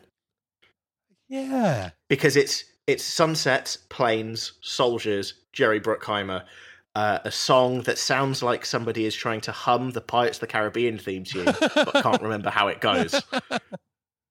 And it was exactly the same. It was like, this could be, because obviously in The Rock, it's the Ed Harris bit that they're talking about how it's the military and what he's done. And then in Con Air, it's the Nicolas Cage is like a US Ranger, and it's showing the military stuff because of that. And legitimately, I thought it was the same film until he actually gets off the coach or goes to the bar, and it's oh yay, we are on to Con Air. Yeah. So, what are your opinions on Con Air? Because for me, I think it's like I don't know if it's unintentional, but like for me, it's a comedy. It feels like it's really playing for comedic value. Yeah, so Con Air it's an interesting one because I struggle to look past the premise a little bit because there is no way Nicolas Cage would have gone to prison. Like, it's not. It was someone pulled a knife on him and he hit him. Like, that's self-defense. You're done. Please go enjoy the rest of your life with your pregnant wife. But it is a comedy. I think for the most part it realizes it. But it's so much fun. And it's I think John Cusack is an underrated piece of that film as well. Obviously, we would have watched it anyway, but I think his kind of manic... I'm not even sure what his job was, and I'm still confused why it was his jurisdiction. But he was very funny in it. He's great, yeah. But I loved it. And again, hadn't ever watched it in the cinema before. Yeah, that was one I loved. Like I loved Con Air, and like the fact that like, yeah, like so you've got like Steve Buscemi, who's like at that point would have been known for like comedy from like Airheads and stuff like that. You've got Dave Chappelle, who is obviously a comedian. You've got all these people kind of like dialing it up to 11 and kind of like just having. Well, I always forget how stacked the cast is. Yeah. It's because Danny Trejo, Ving Rhames, John Malkovich. They just kind of keep coming. Yeah, even down to people like Michael T. Williams, who is like most famous for playing Bubba Gump in Forrest Gump, plays like the diabetic who's like best friends with like Cameron Poe, and it's like it's just like floor to ceiling. Just like when you look at that poster, it's like, fuck, this has got so many like just absolute like I don't know like legends of cinema, especially like amazing character actors and stuff like that. And it just feels like it was so much fun to film, and the fact that film as well, it overlapped with the filming of Face Off, and that kind of 1-2 punch in Cage's career is just absolutely fucking crazy. Oh yeah, it's I can't think of many people who had that run of films. Like even without it's even ignoring the fact he did Leaving Las Vegas, then The Rock. It was The Rock, Con Air, Face Off. Like it is 3 of the best like action films in general. Yeah. I also like that in Con Air, which again just as underrated as John Cusack in it, is Nicolas Cage's abs. Mm-hmm. Yeah, like he's weirdly shredded. My theory is that it was a mixture of Leaving Las Vegas and The Kiss of Death that got him those action roles. Because like The Kiss of Death, everyone could see, oh, he can bulk up and he can be kind of tough. So they were like, he's got some potential as an action star.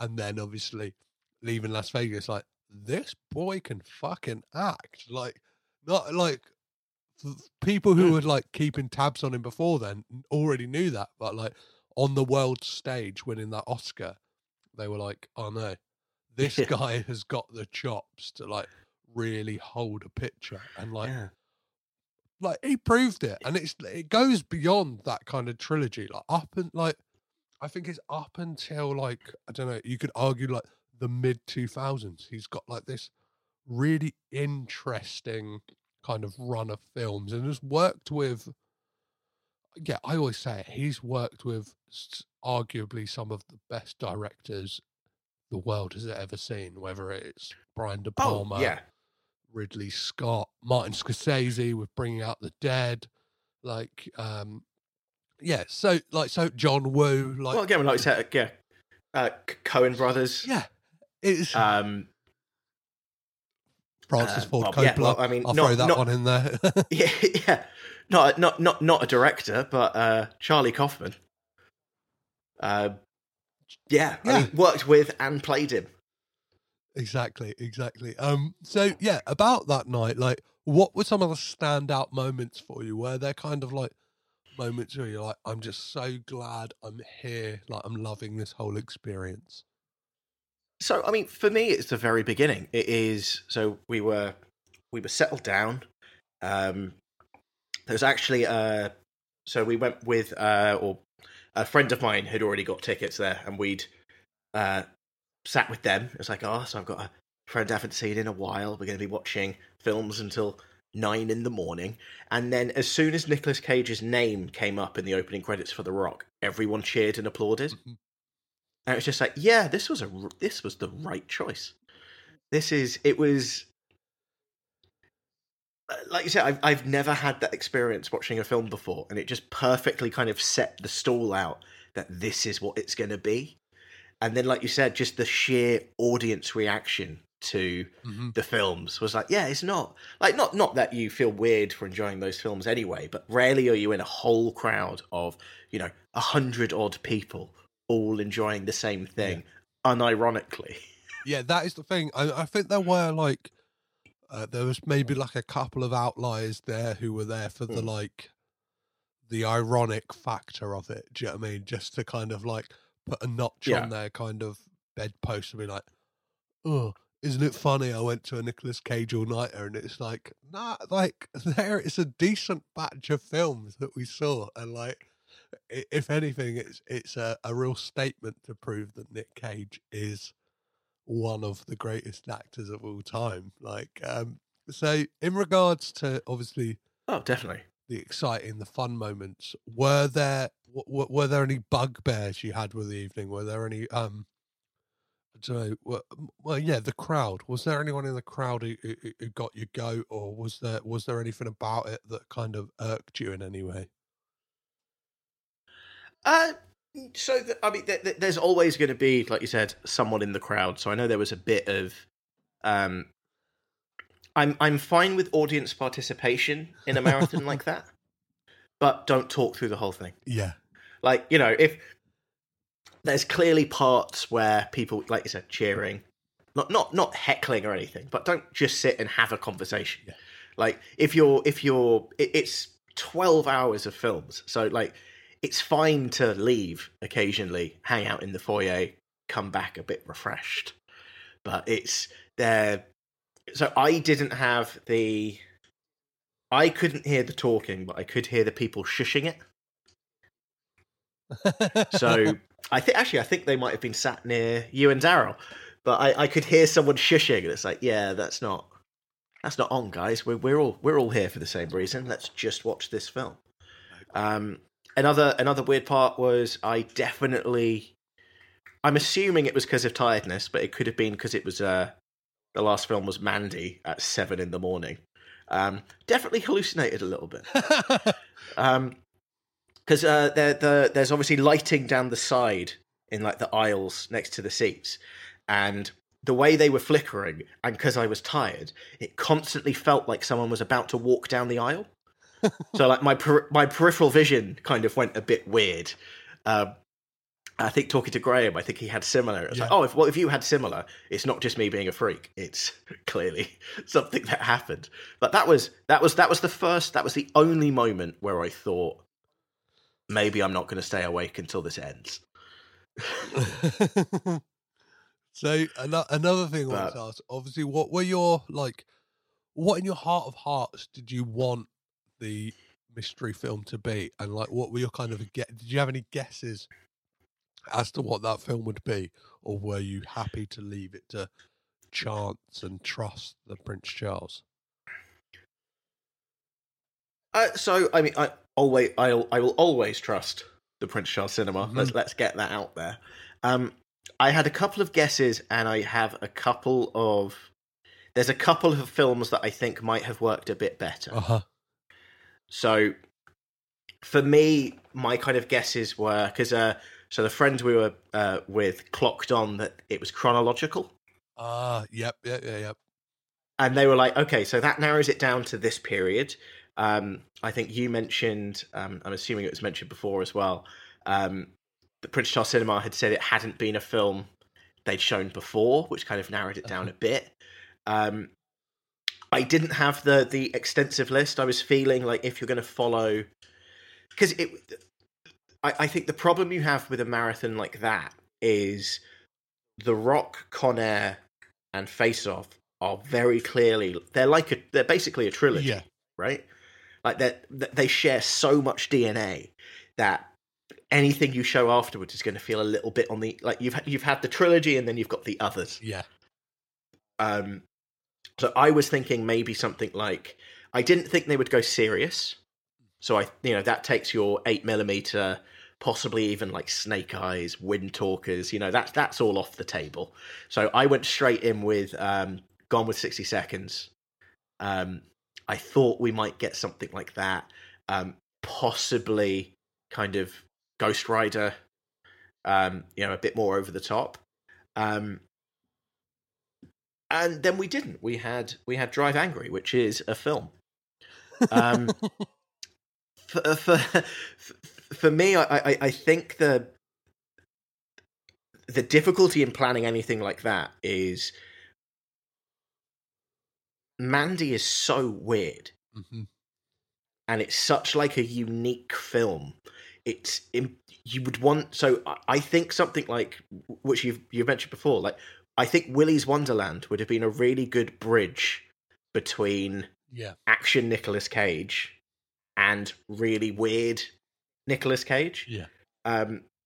So I think the choice would you need like a bridge film between the two, or maybe you save Mandy for, again, have an all-nighter, which would be a tough one to get through, but I would still go. Like, Mandy, Color Out of Space, Willy's Wonderland. Just lean in on all of the really over-the-top. Adaptation would probably fit in there as well. Even possibly Raising Arizona. That's a weird old film the more you think about it. But we had Drive Angry, which as I said, I watched Jiu-Jitsu on my birthday. I'm a fan of weird, good, bad movies. So, it was a bit of a palate cleanser. It was fun to not have to fully pay attention, so to speak. But it was fun. It's such a stupid film. I would have loved if the Prince Charles at that moment just like, I don't know, an usher came out and presented everyone with 3D glasses and said like, a bit like, we get to experience it in 3D as well. That I think that would have kept me awake. Like, and on that point, did you have any plans like throughout the night, like going in, where you're like, I'm going to stay awake the whole night, or like, if this happens, or this is a film I might have a nap through, or what was your kind of plan in that regard? So the plan was to, I was gonna be water, and I was gonna see what happened. I knew I wasn't going to fall asleep during the first three because it's The Rock, Con Air, and Face Off. Yep. I'm there for that. The mystery film would depend what the mystery film was. But I also knew, so my plan was I was going to stay awake for the whole thing, and I managed to. But I also knew my risk area was the virtually dialogueless first 45 minutes of Mandy. Because the first half of Mandy is beautiful, but nobody says anything. And it's 7 a.m. There was a bit of nodding off, but I managed to where you wake yourself up when your head hits your chest kind of thing. So nearly succumbed there, but I did. It's also the kind of film, like, for all I knew, I fell asleep for 5 minutes and didn't realise. It's so weird. But so I'm saying that like it's a bad thing. I have so much time for that film. I think it's incredible, but it was 7 a.m. Yeah, I've said it on this episode already, but like it's almost like that film, like them programming it at 7 a.m. It's like they're willing you to be like, I dare you to stay awake during this first 45 minutes, because it is, like you said, and the fact that it's like this hazy psychedelic movie, it's just got this air of like, if you're in that mood, you can just like sink into it and drift away into sleep, and like you would be none the wiser. Well, right? That's the thing. The problem is I generally sleep to music. Mm-hmm. So there's like a 10-15 minute sequence where it's just music. Yeah. And I think my body just kind of started going, oh, it's bedtime now. I'm just gonna start shutting things off. Yeah. And there was definitely a part during Mandy where everyone's had it, where I'm watching it, I'm enjoying it, and then I realise, oh wait, no, my eyes are closed. It's I'm not actually watching it. I'm just kind of remembering what I've seen. But it was definitely like from what you said about it, was definitely a point prover at the end. I think a lot of people had made the conscious decision that they were there for the unofficial trilogy. So I think there was definitely there was a shedding point after Face Off finished. So I think we lost a couple of people there. There was definitely another shedding point from people who hadn't seen Drive Angry, realizing what kind of film it was. If we hadn't talked about it yet, Nicolas Cage is chased by Satan's accountant. Yeah, and it's got some very icky stuff involving Amber Heard as well. It's just like in kind of 2021 eyes is a bit like, ugh, like this film. There was a lot of Johnny Depp jokes going around the cinema, I think. Yeah, there's kind of a lot of like I don't know, and for a film called Drive Angry, Cage doesn't seem that angry. Yeah, it's like the driving I get, but it was also the first film of the night, well, technically the only film of the night, that didn't say the name of the film in the film. Yes. So it was Drive Angry was the registration plate on the car, but they never actually said it. And there was always a big cheer whenever. So obviously, Welcome to the Rock. Yep. They mentioned Con Air. I think John Malkovich says Con Air in Con Air. Face Off is a very high Nicolas Cage saying he wants to take his face off. And then Mandy's a character name in Mandy, so that's kind of cheating. But yeah, it was a weird thing to notice, because I think we were always just on the edge of we're big fans of the they said the name of the thing in the thing whenever it's mentioned. That you've called them out. You've thrown the gauntlet at the Prince Charles. They should have really programmed it that all 5 films have the name of the film. Yeah, that's spoken by a character in the film. That's what we were there for. But yeah, Drive Angry. I mean, like there was a shedding point during that, and then not so much with Mandy, just because I think people fell asleep. Like if people were going to fall asleep that had stayed, it is the first half of Mandy. No one was sleeping through the last half because that's chainsaw duels. LSD fueled Hell's Angels. It's an experience. As soon as Nicolas Cage screams in the toilet, I think that's when people were like, we're on now. This is the 4th or 5th wind hitting me. But it was, oh god, yeah. I was.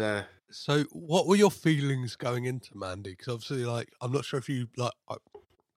I was stepping outside between each film and going out into daylight before that film, and then realizing, like, it's a new day. It's a new day. Like, it's light, and So I went kind of I went the Vegas casino route. So I didn't see natural light. Yeah. So I would leave the cinema, but I would stay in like the downstairs foyer. Because like you said, I think as soon as my body clock realized it was bright outside, that's where I would psychologically fall apart.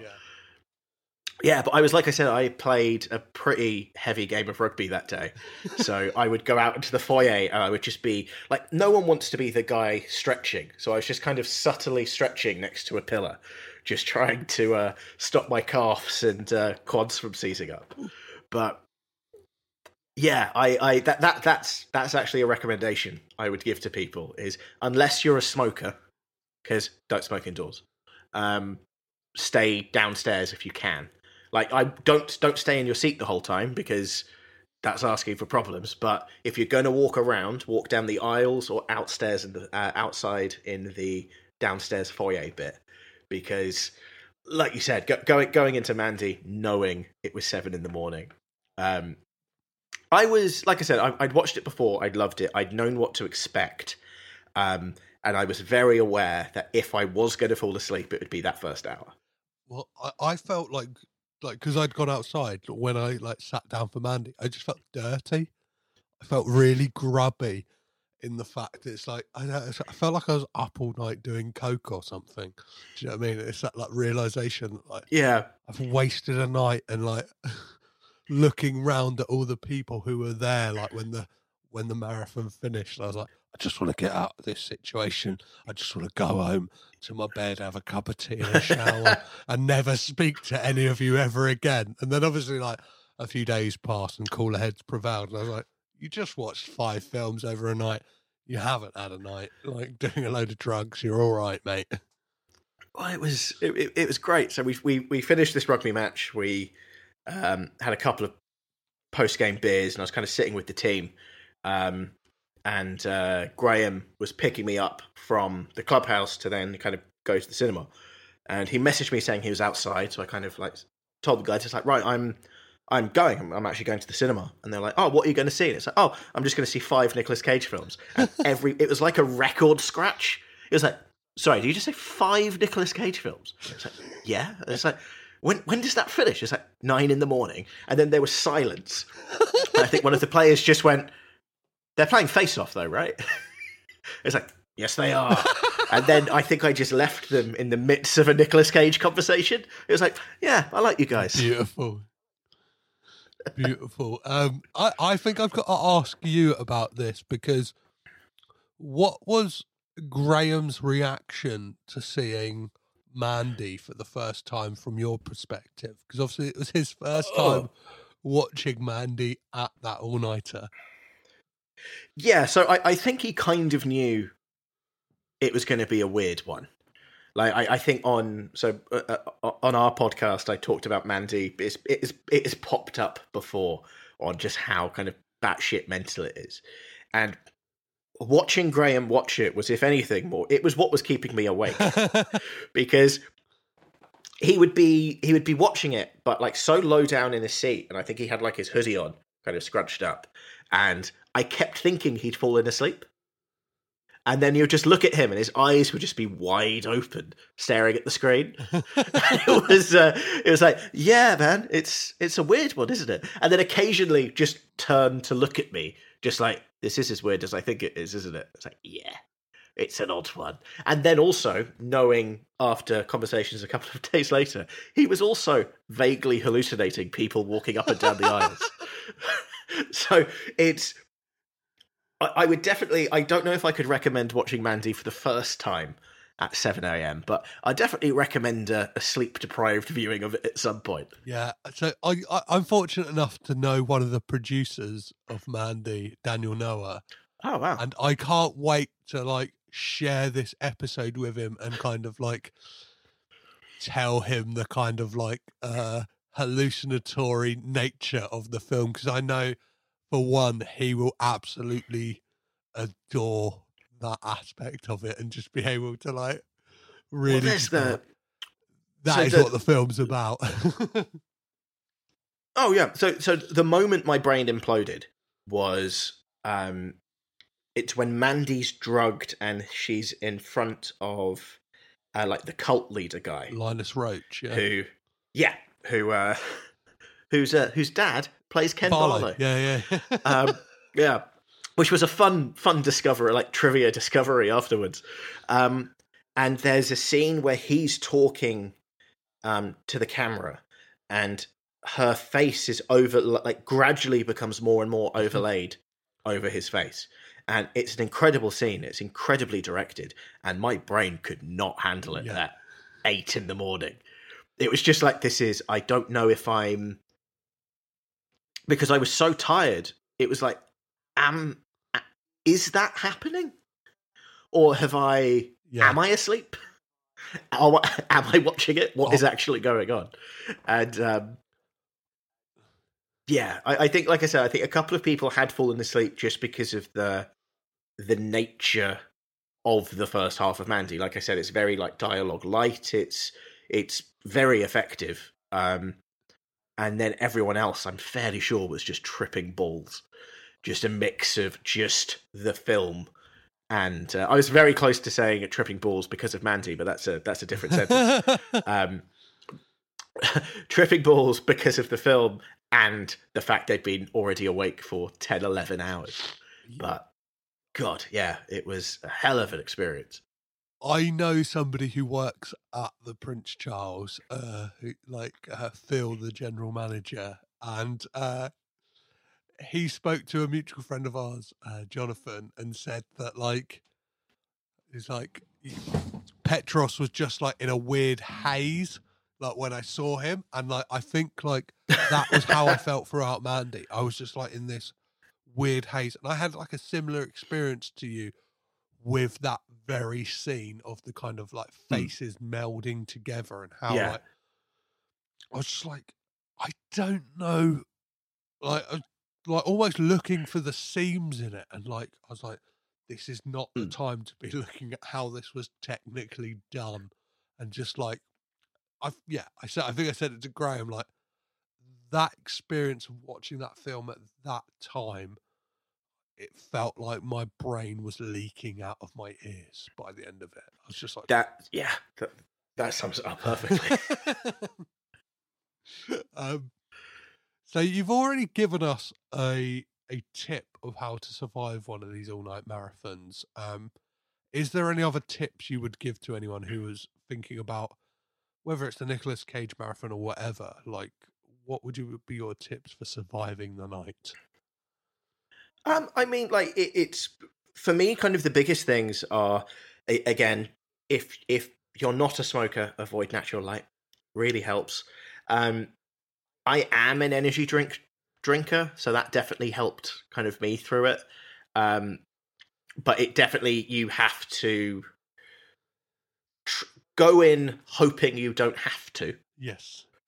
And then if you feel like I managed to stay away from it until after the third film. And then it was like, right, if I'm going to stay awake, I need this now. So leave it until as late as you can if you're going to have the caffeine. And I think just kind of go in with the knowledge that you might fall asleep, and if you do, it's fine. Yeah. Like you said, like it's the films are always going to be there. It is the most fun part of the experience was just experience it with everyone there.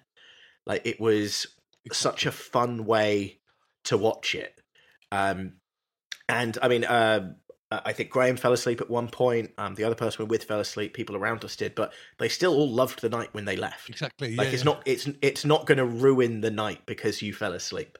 Like it's a natural thing. So don't beat yourself up about it if you do. And if you can, try and get some annual leave in, because you're not gonna. The Sunday isn't enough to recover from that if you're early 30s. It's like I think I messaged you today. I think I've recovered from it now. Yeah. It was a weird one. I felt like, I don't know about you, but I felt like the day after you've had a long haul flight. Mm-hmm. So I was basically jet lagged. It was such a weird feeling all day, but yeah. Oh, and other advice just for future recovery from a marathon, like jet lag, sleep for say 3 hours, and then push through till your the normal time you would go to sleep. Like, I just pushed through the whole day and went to bed at 9 p.m. that night. So like I was awake from 7:30 on Saturday till 9 p.m. on Sunday, and felt myself getting ill throughout Sunday, like daytime. And then by the time I went to bed, I was like, oh, I've got a cold. And then I've just kind of felt the repercussions the whole week. So like, I don't know if that was like bound to happen anyway, or like it was the fact of like, I was getting a cold, and then it's like, oh, you're going to put yourself through over 35 hours of no sleep, and then like really deplete your immune system that really just gave a kicking to like bring it on a lot quicker. Yeah. Yeah, it's I think you just need to embrace the fact you're going to feel like shit. Yeah. What helped us with the marathon as well is also bring like water or fruit juice or something like that. If all you're drinking is caffeine, you're going to have a bad time.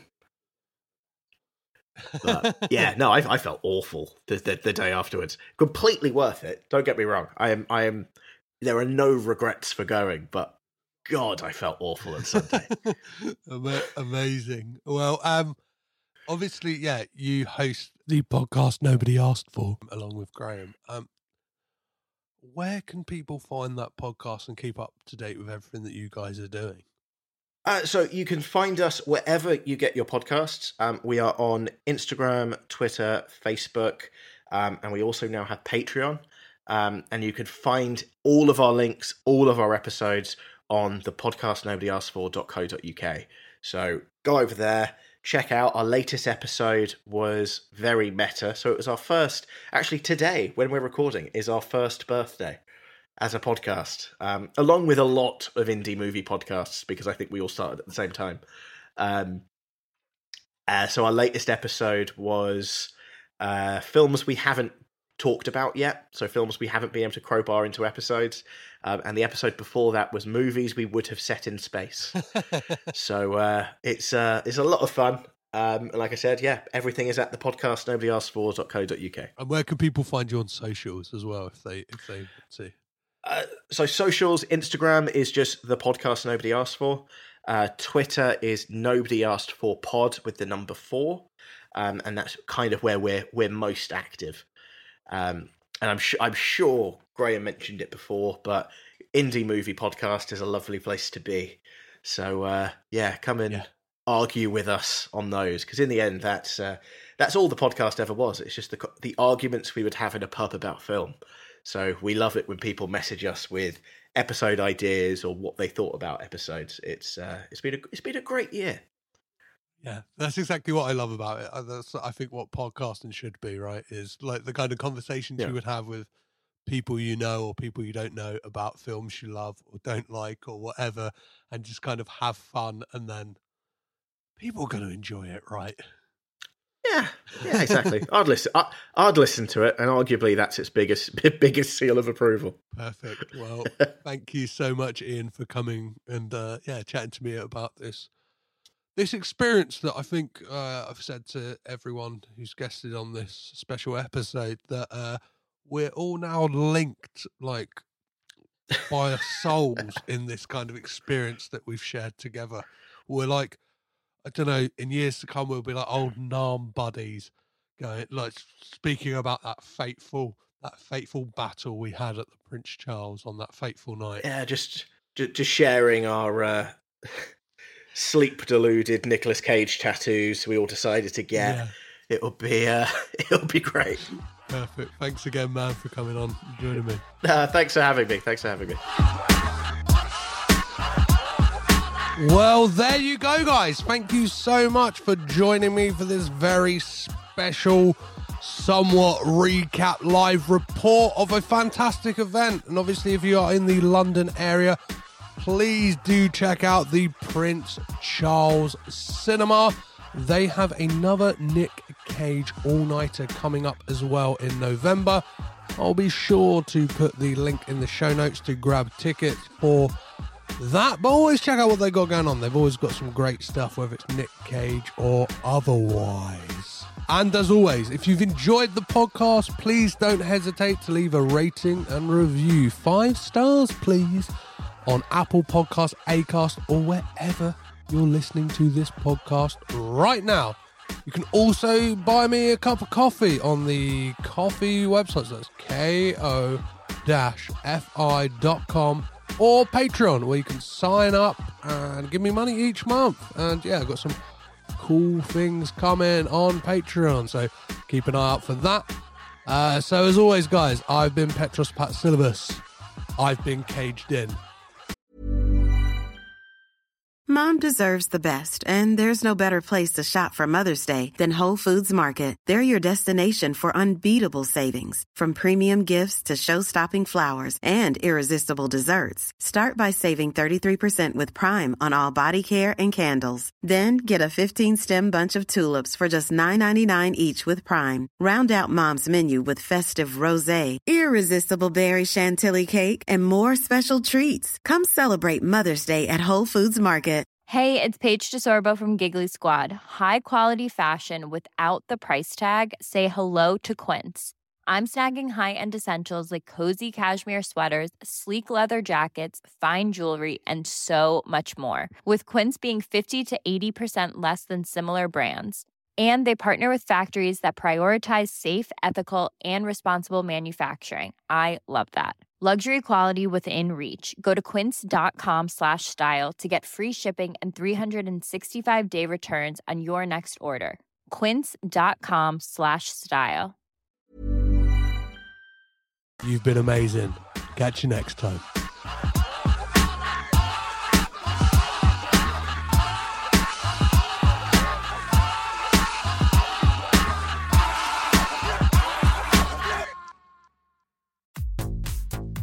This podcast is presented by the Breadcrumbs Collective, home of the Pod Charles Cinecast, Caged In Coppola Connections, A Drooptown Limerick, Maine, Franchised, and many more to come. Our shows are all presented ad-free and made possible by listeners like you.